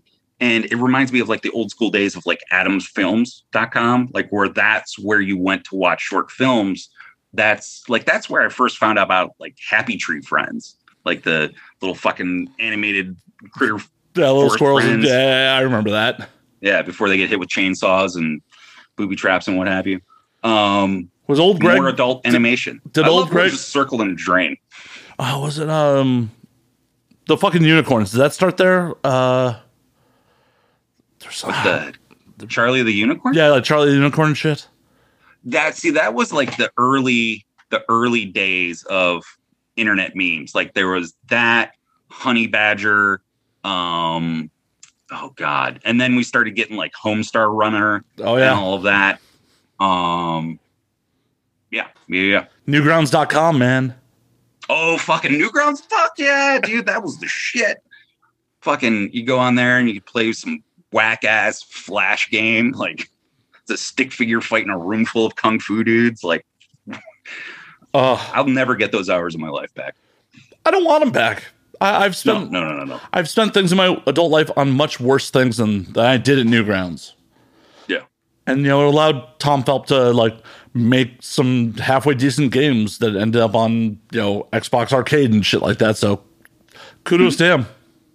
Yeah, and I mean I think that's another thing too. Is like we're talking about adult animation. Like we have rated films, we have rated video games. Like I don't know why there's not an NC-17 adult game that isn't just specifically geared towards violence. Well, because like there was Night Trap back in the day, and like dude, you can watch the Night Trap, just the movie, on YouTube. Like someone edited it all together. It's fucking awesome. But that shit caused so much controversy. Oh yeah, and back in the day, like there definitely were like PC games that were more geared towards. Oh yeah, there was like Leisure Suit Larry. Oh, Leisure Suit Larry was amazing. Leisure Suit Larry was made by fucking Sierra. That was the same people that made King's Quest. Leisure Suit Larry was amazing. But yeah, like those games, like I think they kind of hit the pinnacle at like Sega CD. Like like Sewer Shark and Lethal Enforcers, Eternal Champions, which I would love to see a movie of Eternal Champions. More so than another Mortal Kombat. There's actually some real interesting YouTube by like Matt McMuscles on like what happened to Eternal Champions. Basically, Sega shot themselves in the foot, fucked over Eternal Champions to promote their another project. It's like, what the fuck? Eternal Champions was a good fighting game. Oh, absolutely. All those characters had amazing backstories, and then like getting to the end to see them teleported back to time to, get their lives back before they were wrongfully killed kind of deal. Like there's so many options. Like that could have been like Clue, but like with tournament fighting. But someone at Sega of America fucked it all up. True. But I think we're at a time like where you could kind of do things like that. Like, every actor nowadays wants to do voiceover work in a video game because that's where all the money is. You might get a radio spot, but it's not like how it used to be. True. But the video games is unfortunately the one form of entertainment where to make something like you could make a film that may not be AAA box office quality, but like you can make a decent independent that like is certainly a viewable and up to commercial standard product relatively cheap. You can't do that with video games. The technology is just so crazy at this point. Like there's a reason like fucking Cyberpunk 2077 is like costs more than most major motion pictures to fucking create. True.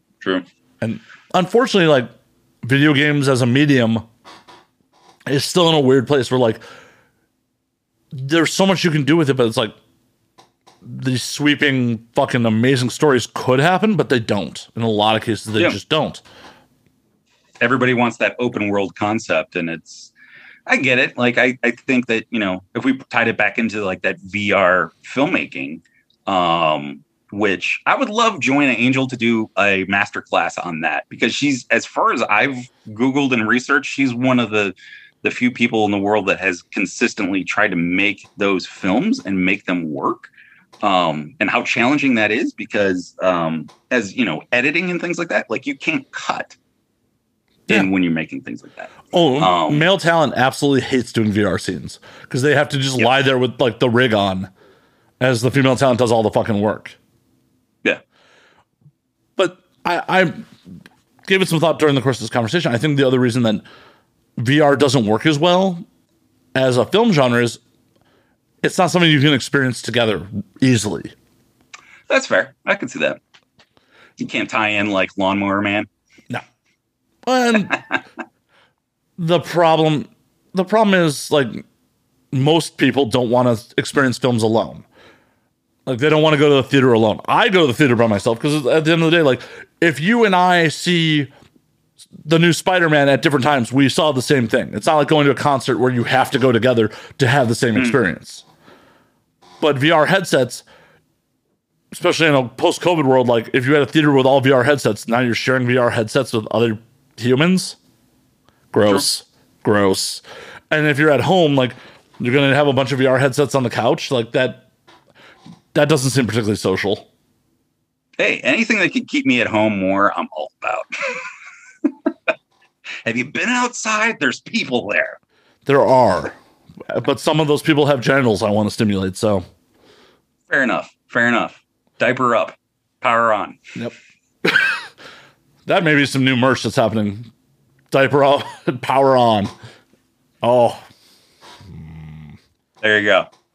Like, what the fuck kind of merch are you selling here? Like, don't worry about it. Listen to the show. You'll know. Leroy Myers ties in, just like, I thought I was weird. What's going on, Matt? Oh, Leroy's not weird. He just is a very creative genius. He's not a weird dude. I dig it. VR as a technology is awesome. I just don't see it. I feel like it'll end up kind of being like a fad like 3D was for a while there. Yeah. I think 3D will always be a fad. It's something fun and different. It's kind of like, you feel like you're in the moment in a weird little way. It's kind of like when you're at a Mexican restaurant and you see the Karen at the table over that says gracias, for when they serve her nachos kind of thing. Like she's in the moment. She's enjoying herself. Like that's probably going to be she's not going to eat Mexican again for another 6 months, maybe, if that. But it's kind of equivocal. It is. Oh, on 3D filmmaking, like when it first started to get big again, like 10 years ago, I was not a fan of it when it was like, oh, we're using the 3D for cheap camera tricks, like the first Captain America, where you have the shield throw at the camera, blah blah blah. But when they started doing 3D for depth of field of the shot, that I enjoyed. Okay, yeah. I mean, like Friday the 13th Part 3 is my favorite. It's my favorite because it's Jason finally gets the hockey mask. He's fresh and clean. Like that's, everything after that, he just gets dirtier and dirtier, but there's some great gags. And then, the yo-yo, my favorite is the arrow flying a camera. So, I mean, there are some 3D films like Silent Madness is a great 3D film that was released by Vinegar Syndrome. So, I mean, yeah, I mean, it's hit or miss. It's definitely far more miss than hit. It is. One of our, well, I guess it's a little more recent that I enjoyed in 3D was John Carpenter. Not John Carpenter. Fucking John Mars. Fucking liquor brain. Not John Carpenter. Fuck. Wait, John Mars, the sci-fi movie? Yeah, the Disney sci-fi movie. Fucking why? Yeah, John. Yeah. Why am I spacing on that fucking movie's name? It's definitely not John Carpenter. Yeah, no, that was considered a flop. That was like Percy Jackson or oh god, what was the other one? The one with Han Solo, with Harrison Ford. John Carter of Mars. Jesus Christ. John Carter of Mars. Yes. Yeah. Ender's Game. Have you seen Ender's Game? I have. Dude, that movie has no business being as fun as it is. It's absolutely absurd. But like the thing I love the most about Ender's Game is the audience for it. Like, when's the last time you saw a movie led by preteens? You know, like they're right on that 12, 13, 14-year-old cusp. And like, I can't think of another movie outside of maybe Holes. Yeah. Yeah. I'm talking about the Shia LaBeouf one, yeah. Slayer, not. Yeah. I know. Preteens committing full-on genocide with Harrison Ford just hanging out. Yep, pretty much. And Sir Ben Kingsley. Yeah. But he has a bunch of face tattoos in that one, right? Yeah. He's, is he Maori? Is he, or I'm mispronouncing that. Yeah, I think that, you know, like some kind of tribal tattoos. Yeah, he's a Ben Kingsley gets some weird roles. Like, yeah, he's just like a dude. We're like, we'll throw Ben Kingsley in here, just covered in facial tribal tattoos. Why not? Yeah. He played Gandhi. He popped up in The Sopranos as literally himself. Or the Mandarin fake in fucking Iron Man 3. Oh God. I think probably one of my favorite Ben Kingsley movies would probably have to be Sexy Beast. Sexy Beast is good. He's so just vicious in that and just ruthless. I would probably pair that movie as a double feature with Chopper. Never seen Chopper. It's like one of the first Eric Bana films. It's about it's the life story of the Australian convict Chopper Reed. Okay. That is 100% up your alley. I will definitely check that out. Yeah. More homework. Just walking away from the podcast like, well, I guess I have hours of cinema to watch. There you go. So in the next date you have, like, listen, we can watch the Max or... Hey, the Max is only 13-minute episodes. We can power through a couple episodes of the Max and then... True. And you gotta, play to the strengths and understand. Like, absolutely. I miss the days of those formats. Like, I miss 90-minute movies. That was a VHS tape. 90 minutes. Like, okay, cool. You wake up early, watch something before your parents woke up and you had to go to school kind of deal, you know? Those weird tape trading things you did with your friends. Yeah, I mean, it depends on the movie. There's definitely some movies where it's like, okay, 90-minute runtime, that's awesome. There's also some movies where it's like, I didn't get enough in 90 minutes. True.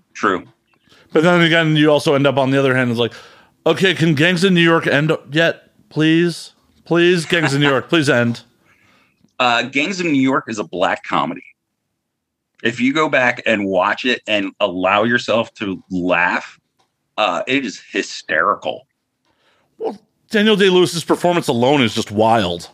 Mm-hmm. Bill the Butcher is just a wild character. Like, yeah, it's that movie I would put on par with like Coppola's Bram Stoker's Dracula. Of like, if you sucked out the romantic story of DiCaprio and Keanu and just like presented the villain in their element and their conquest, like, you know, it would have elevated it far much more. I enjoy both films, don't get me wrong, but I think that, you know, I don't need more parsley with my meatballs and spaghetti. I want the noodles and the meat. Come on. Right. But you can just push that other shit off to the side. Right? Yeah. And it's kind of like the same way with like villains in cinema nowadays. Like they want to split it all up, and like Marvel movies, like we were talking about that. Like, I don't care that they're battling hordes of faceless robots and things like that. I have no emotional investment in who wins or loses at that point. And what ends up happening is you get this whole school of piranhas or a couple barracudas. And I'm just sitting here and I'm like, I want a great white shark. Give me that. Well, it's kind of like when I buy my ticket for an Incredible Hulk, I want to see Hulk smash. I don't want to see Bruce Banner try to figure out how to pay his mortgage, you know? Well, and those nameless, they've been doing that shit. Like, that's the same sort of shit that they would do in G.I. Joe and fucking Teenage Mutant Ninja Turtles, the cartoons. Like, oh, they're robots, so we can just destroy them and, like, give the protagonist a cheap win. Yeah. That's all it is. Did you watch G.I. Joe Resolute? I have not. It was like a series run, but it opens with Major Blood murdered on the steps of the Lincoln Memorial. Okay, that So sounds it's like kind fun. of like that it skirts that R-rated line there for a little bit. See, So even G.I. Joe the movie, like back in the 80s, that was handled better. I mean, they didn't didn't fully pull the trigger and kill Duke, but the fact that they like stabbed Duke in the heart in like the opening sequence. yeah. It's like, And that whole like other the Serpentor, like that whole world that they introduced, Cobra La. that was dude, that was a lot of cocaine. There's like Cobra Commander's a snake dude under there? All right. yeah. Fucking Roadblock, like, oh god. But He's blind. The world's worst piggyback ride. Like, oh, they're just totally aping Luke and Yoda, you know? right. But that movie was still more geared towards adults than it was children. I remember seeing that as a kid and freaking out when Serpentor just speared Duke like that. They got you right in the feels as a kid on that shit. Hell, Transformers, the movie, killing Optimus Prime in the beginning too. Oh yeah. They killed a lot of people in fucking Transformers, the movie. Yeah. Well, the thing is, I've always heard is, you've heard of the Dark Side of Oz, where you line up Pink Floyd and the Wizard of Oz. Yeah. I haven't done this, but apparently if you line up Daft Punk's first album with Transformers, it's supposed to sync up. I don't know, but if anybody's tried that, let me know. I'll give it a go too. I'm not missing out on You Got the Touch. Oh, dude, when that popped up in Boogie Nights, you don't know the soul that's on those tapes. Fucking Boogie Nights. That's another movie I have not watched in so long. Oh, it's so good. Oh, it is. And I love all the people that pop up. Like Nina Hartley, that's probably one of my favorite cameos. And like I wish that happened more. I wish there was more adult stars in commercial films. Like Gia, God, what's her name? She was like a redhead. She was I believe in the Piranha remake. No. Riley Steele was in Piranha 3D. Triple D. Yes. Riley Steele was. She won Crossover Star of the Year for that shit. Yes. And like I wish there was more of that. Like Tommy Pistol. I love the work of Tommy Pistol. Like his film Frankie and Blunderland. Like you can watch that on Troma streaming now. That is such a fucking head trip of a flick. And then The Gruesome Death of Tommy Pistol. Yeah. And I know he's been playing footsie with the Saska sisters for a while about doing something with them. I just hope they pull the trigger. So I do too, because Tommy's a fucking huge talent. Yeah, absolutely. In all reality, Tommy's wasted on porn. I'll go on record and say it. Yeah. Tommy's wasted on porn. Yeah, I think he's super talented. Like when he pops up in a parody, it's fucking gold. Like him and Steven Seagal, come on. Dude, him as Ash Williams completely carries Evil Head. Oh yeah. And I mean, like it helps that, the effects are done by Doug Sackman and all of that. But like that movie hits, 100% does. And Tommy's too good for this shit. I mean, don't at me, but Tommy's too good for it. I mean, there's a reason he like wins Best Actor almost every fucking year. Yeah, I would love to see him and Small Hands like play like brothers, something like that. Like do a Step Brothers parody. My idea. That's my idea. Nobody steal my idea. Yeah, Tommy, we're not. Call me. We're not. Aaron, call me. We're not broadcasting it out to the internet or anything. No, not at all. There'll be a long list of things that happen on this show that just get broadcast out, and then like someone else gets to capitalize on. It's kind of a tradition around here. But I do feel that there are a lot of really talented actors and actresses within the porn industry that people still have a weird stigma about that nowadays. And it's just like, who doesn't watch porn? I'm more creeped out by the people that say they don't. I agree. They're the equivalent of guys that pull their pants down to their ankles at urinals. Don't judge me, man. That's why you started wearing the diaper. It is. You got me all figured out. You got me all figured out on this one. I'm cheaper than therapy, Matt. It's cool. Oh yeah, this isn't actually ever getting broadcast. This is just a therapy session for me. I'm just a Zoom call away. Teletherapy. But unfortunately, the majority of the time when porn performers are booked in other things, it is as fucking sex workers or as porn performers or just as themselves. Yeah, I mean, I think Sasha Grey kind of paved a little bit of a way. What, she played a prostitute in the Soderbergh film? Or she played herself in Entourage? There was that weird horror one where she's like the nurse on the cover. I'm trying to remember. I want to say it was like a Herschel Gordon Lewis remake of something. Oh God, I'm trying to remember. Yeah, I'm not going to IMDb it. That's 1 out of 3, mainstream projects that have any notability to them. I don't know what Riley was playing in Piranha, but I can't imagine. I think she was the one paragliding, if I remember that correctly. Oh, my foster dog is getting mad. But like Entourage had Jessie Jane, Tegan Presley, and Devin on it, but they're all playing themselves. Sasha was playing Sasha in Entourage. I like when they pop up. I'm always like, oh, hey, I'm one of the pervs that know exactly who that is. And other people are like, oh, she's cute. What else is she being in? Like, well, to the Googles. To the Googles, not in a public place. But I mean, that's also kind of the thing. If you can't open your social media in public without being somewhat concerned about who's around you, are you really using social media the right way? I mean, I just don't give a fuck, because if you give me shit about the nudity that you're seeing on my phone, you shouldn't be looking at my fucking phone. That's an invasion of my fucking privacy, motherfucker. I'm not ashamed. You should be ashamed. You have like the lemon party as a lock screen kind of thing? No, it's just me masturbating on the credits. I mean, on my own phone. I am that much of a narcissist. Duh. It's animated too on the lock screen. Just fair. Oh God, fucking lemon party, blue waffles. 2 girls, 1 cup. Yeah. I mean, there's a whole generation that'll never know the horror of 1 man, 1 jar. Or the BME Pain Olympics. Just, the internet was a wild, wild place not so long ago. I mean, I still remember the when Netflix dropped that "Don't Fuck with Cats" documentary, and they were like, "Oh, we found these videos and we had to, track them down and all that." Like, I remember when those first dropped, and be like, "What the fuck is this? Like, that's insane!" Like, that was on par with those 2 kids that were posting like the murders they were doing in like Czechoslovakia or some shit like that.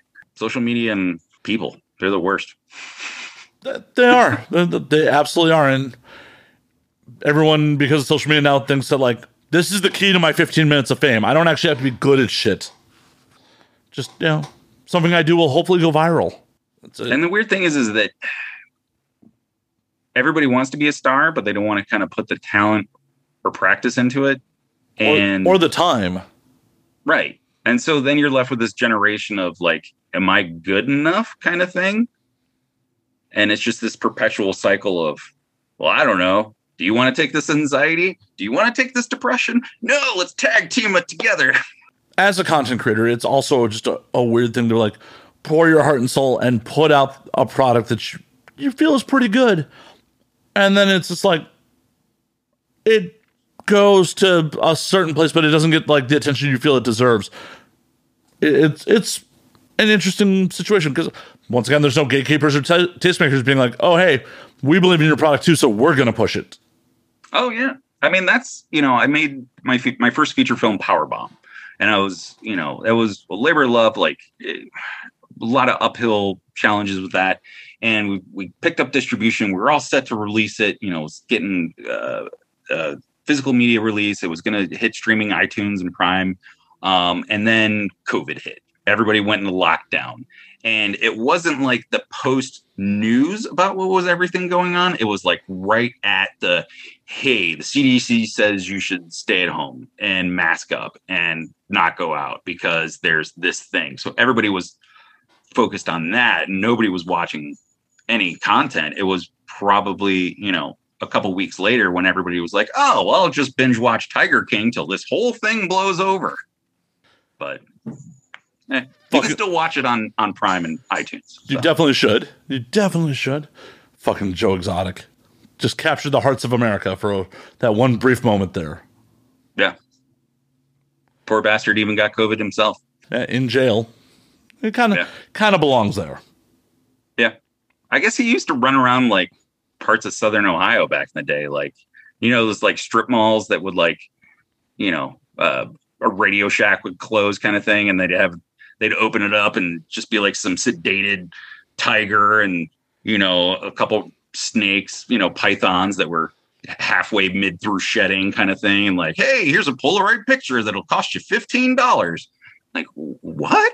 It's not even in focus, dude. Next. You're bothering me, kid. Keep going. Keep going. Yeah.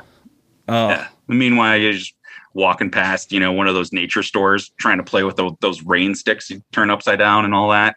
Proving that we as a society have always been dumb. We just amplify it more through social media and the internet. Oh, yeah. You remember how they had the anti-theft devices for cassette tapes? It was like the whole big armed thing wrapped around it in plastic. I always thought they'd make great weapons. I like that probably you and I are the only ones that know what the hell I'm talking about. Everybody's just like, I can't figure it out. What's a Sam Goody? No, there's definitely some other olds that listen to this. They know. They know. Yeah. But to think, at least before our time, our generation wasn't so stupid that they had pet rocks. Because that was a thing in America at one point. But, I mean, people were getting trampled for Cabbage Patch dolls, And Beanie Babies. And fucking Beanie Babies. And Tickle Me Elmos. Mm-hmm. Like, your elbow... You're really going to trample somebody for your Elmo vibrator? My favorite is the couple that got divorced and the judge made them divvy up their Beanie Baby collection in the courtroom, like on the floor. Oh, it's great. You can find that online somewhere. It's the most ridiculous thing. I can't believe that actually had to happen. Well, and what's worse now is like how worthless that collection is now. Mm-hmm. Yeah. Like, y'all had a major drag out fight in front of a judge over something that is effectively worthless now. I remember when they did the tie-in at McDonald's where that was the only place you could get the special one. And fucking you couldn't get a Big Mac in under 3 hours because of that bullshit. Like, marketing is so fucking important. It just illustrates, like, if something's marketed well enough, people will buy it blindly. Yeah. Or not buy it. There were some good movie tie-ins. Like, I mean, we can thank Adam Rifkin's movie, The Small Soldiers, for the rodeo burger. Which did much better than that movie did. True. I mean, Small Soldiers is fun, though, but it's so ridiculous. Like, but the rodeo burgers. How did they get Dennis Leary in that movie? I mean, that's also the point where Dennis Leary was doing a bunch of movies. Like, he was in The Ref. He was in Suicide Kings. Yeah. Suicide Kings, criminally underrated movie. Like, more people should have seen that movie. Yeah. I would double feature that with Things to Do in Denver When You're Dead. Another great fucking movie. Mm-hmm. I generally double feature Things to Do in Denver When You're Dead with 3 Days in the Valley. Ooh, okay. Okay. All right. I see where you're going with that. Kind of like, let's see. All right, now we're going to go in two different directions. Are you more of a 8 heads in a duffel bag kind of fan or more of a Jade fan? Whew. That's a rough call because neither one of those are great films. True. I mean, we could meet in the middle and just watch Bruce Willis in Color of Night. Fuck Color of Night. That's the one where he's on the fucking boat, right? No. That's oh God, what is that? That's the one with Sarah Jessica Parker. Yeah, where he's the boat cop. Color of Night is where he's the psychiatrist, and he just basically has sex for like 45 minutes. You see his wang in one of the pool scenes. Things I never needed to see or know. Oh, come on! You want to see John McClane's rod? I mean, that's what fathered Demi Moore's children. So I guess. Talk about Die Hard. Oh. You were regretting having me as a guest more and more. I love it. Oof. Yeah, I mean, I'm okay with not seeing pretty much anyone's penis. Like, I've seen enough penises in my life. I'm okay with not really. I'm okay with really not seeing anyone naked unless I'm having sex with them. I'm okay with it at this point in my That's life. fair. Yeah. Just, I kind of like the older you get, you're just like, like, I mean, there's the morbid curiosity, that kind of thing. But well, and not to say I don't appreciate, like, the episode that is coming out tomorrow, Nina L is topless for a good chunk of it. And it's like, oh, yeah, well, I appreciate that Nina's boobs are out. But Okay. it's just like, at the end of the day, I Like- don't super care. like any particular reason, was that like a prerequisite or something? No, it just happened. I mean, Like, should I be topless? I didn't get this memo. I mean, it just sometimes happens on this fucking shows. People just get fucking topless. And you can check that on the video version. Ooh. This is why we're on Vimeo. Because I let people know, like, hey, we're on Vimeo. You can get naked if you want. And some people were like, okay, then. And I always encourage such things because people buy the episode. Which is also ridiculous because it's like the people that are generally getting naked, you could literally watch have sex for, no money if you're going to the hub. Yeah. But I mean, as an adult, pay for your porn. Yes, Come please on. pay for your fucking porn.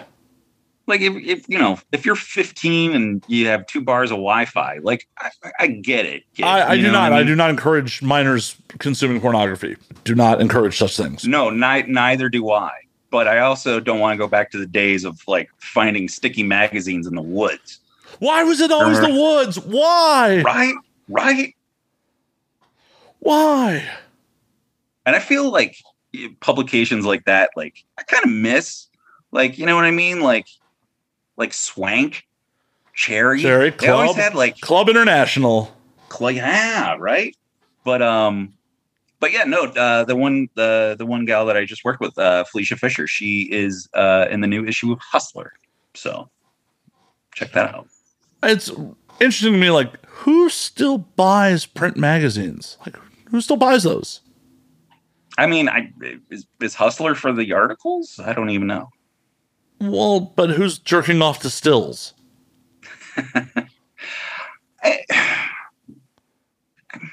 I mean, I appreciate old school smut. Like I have a kind of a collection of it, like black and white, like, I have a couple original like Betty Page stuff like that. Yeah, but are you jerking off to it? No, I have it framed and on my wall. And Right. So, like, that's for the art of it, not to buy the self-gratification. Yeah. But I guess, like, is there like a booming prison market? Maybe. I mean, we do incarcerate a lot of people in America. True. More so than any nation in the world. Right? Which is pretty impressive when you consider, like, some authoritarian regimes out there. Then again, they probably just kill people. True. We just want to use them for free labor. So. Oh, it's not free. They get 3 cents an hour. Oh, God. Which helps repay their debt to society. Fucking America. Yeah. People. They're the worst.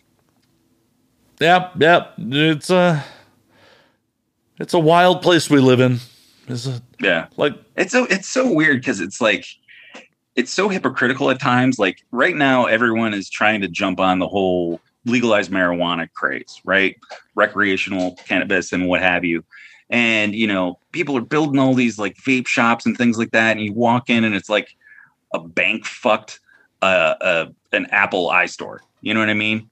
And I'm just like, what the fuck is this nonsense? And meanwhile, you have people that are, felons for doing the same thing that these quote unquote businessmen are doing now.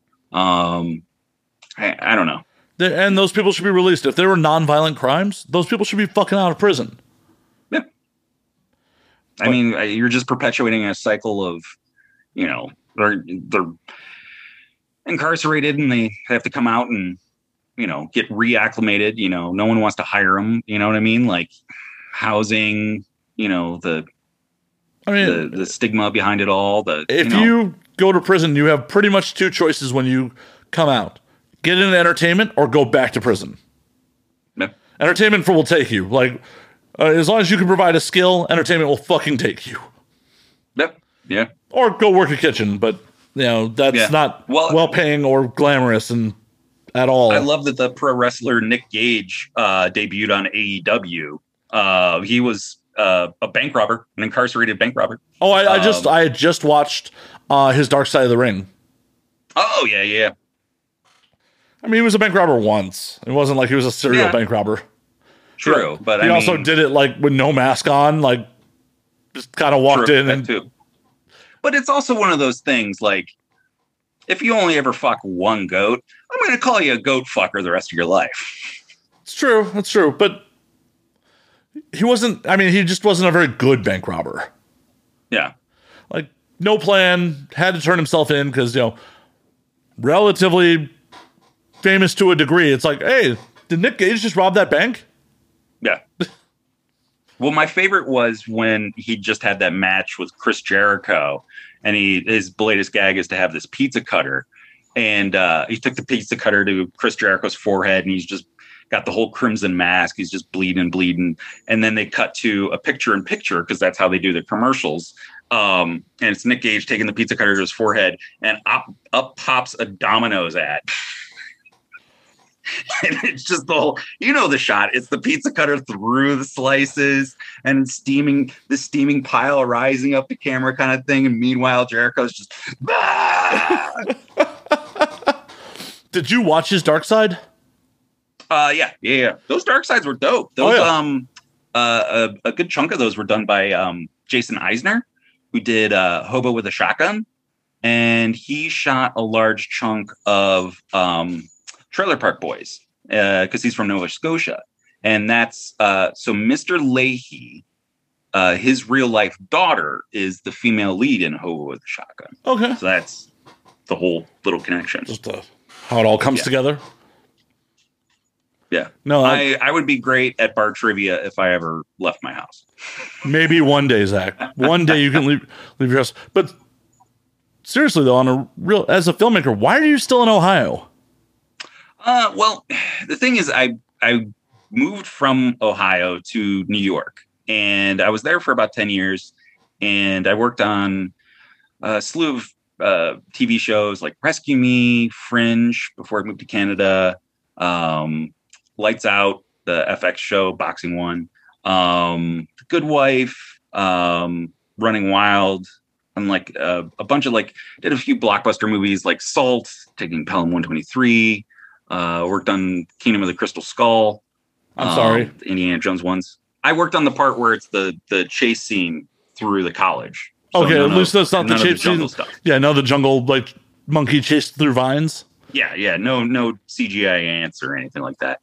And then I worked on a bunch of indie films and things like that. There was one year where 2 films I was an assistant director on went to Sundance, and one of them won the grand jury prize. It was Sangre de mi Sangre, Blood of My Blood, which is really cool. But that wasn't really putting rent in my pocket. I can't pay my landlord with street cred.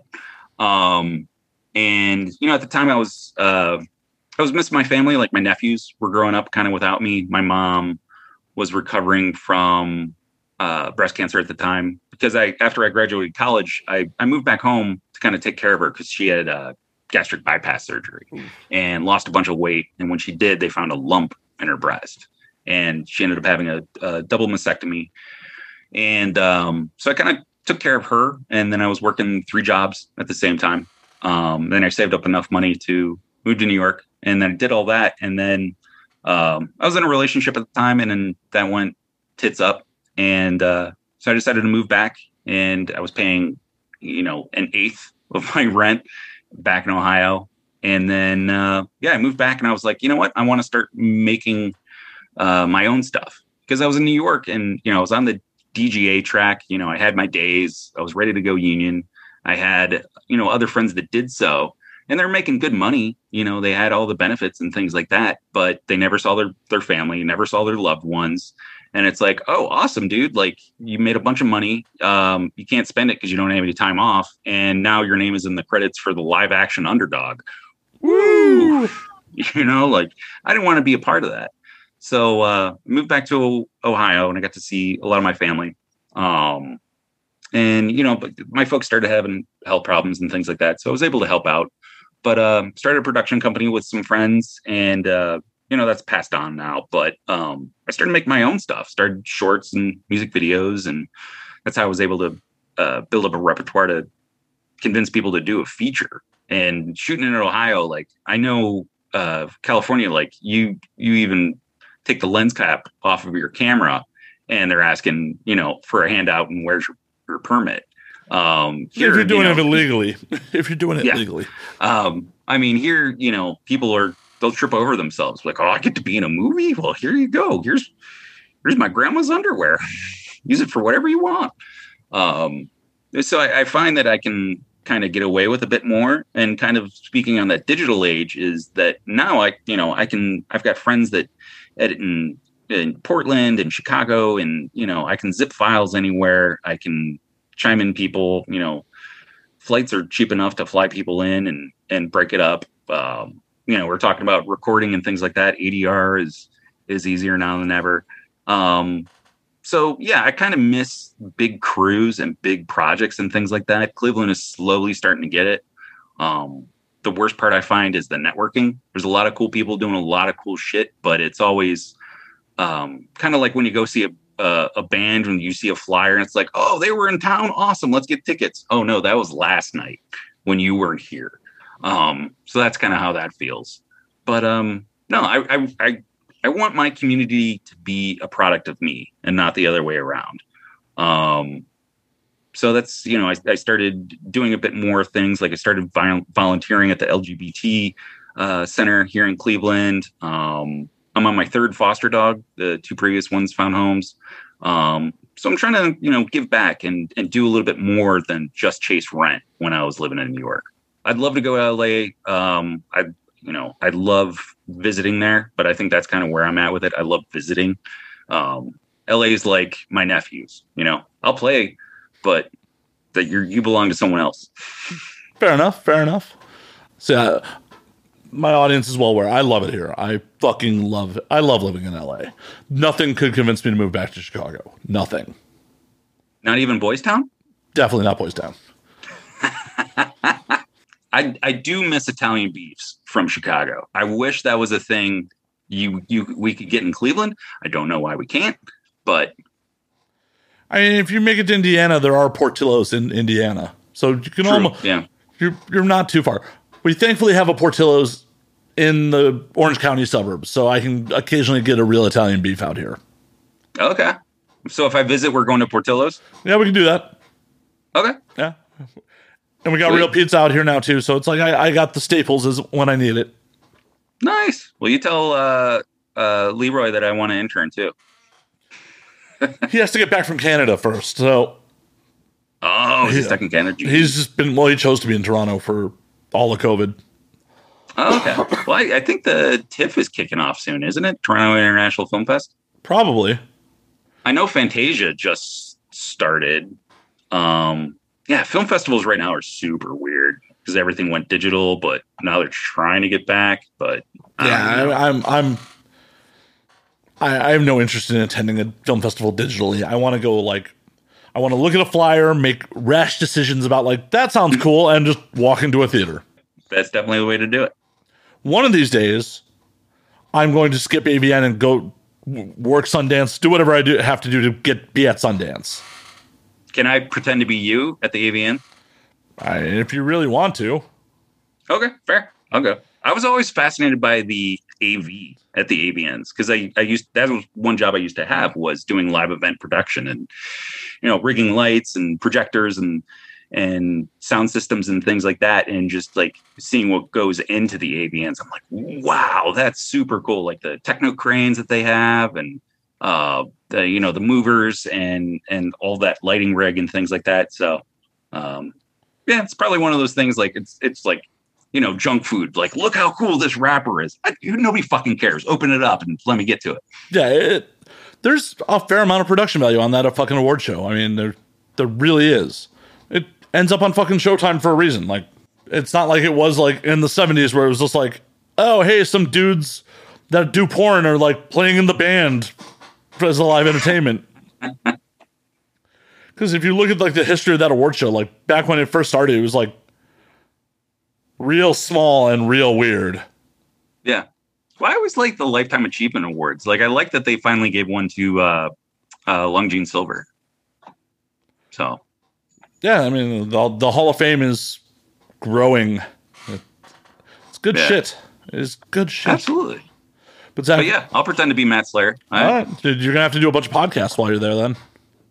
Okay, we'll figure it out. I mean, I'll stick a microphone in someone's face. I won't guarantee it's recording. Well, that's not doing a podcast if you just stick a mic in their face. Has to be on. I have to have content. Fair. And you'll have to be fairly drunk most of the time because that's pretty much my MO at AVN is just being shithoused for most of the weekend. I can dig it. Absolutely. But Zach, we're going to get you out of here. We're going to call last call on this motherfucker. It's been a pleasure. Where can they find you on the things? You can find me on Instagram and Twitter at Zach for Zombies, ZachForZombies. Talk to me, at me. I love talking with random people about random stuff. As you probably tell about this podcast, I'm a little bit all over the place. I'm a Zach of all trades, a master of none.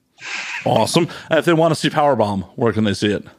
Oh, you can rent and purchase Powerbomb on Amazon Prime and iTunes. It's got Matt Cross in it from Lucha Underground, which was on Netflix. I think it still is. Dr. Britt Baker from AEW. Also has the handicap hero Gregory Iron, the only wrestler with cerebral palsy, as well as WWE's Adam Cole. Very cool. Very cool. Zach, it was a goddamn pleasure. And likewise, I feel like this has been years in the making. I agree. And normally there's a prohibition on doing remote shows because in the grand scheme of things, I hate doing this remotely. I really do. I prefer to do this in person and get silly with it. But yeah, the times we live in, and I'm happy to have you on since we're doing it remotely. Thank you so much for having me. I genuinely mean that. Well, until next time, drink up, motherfuckers.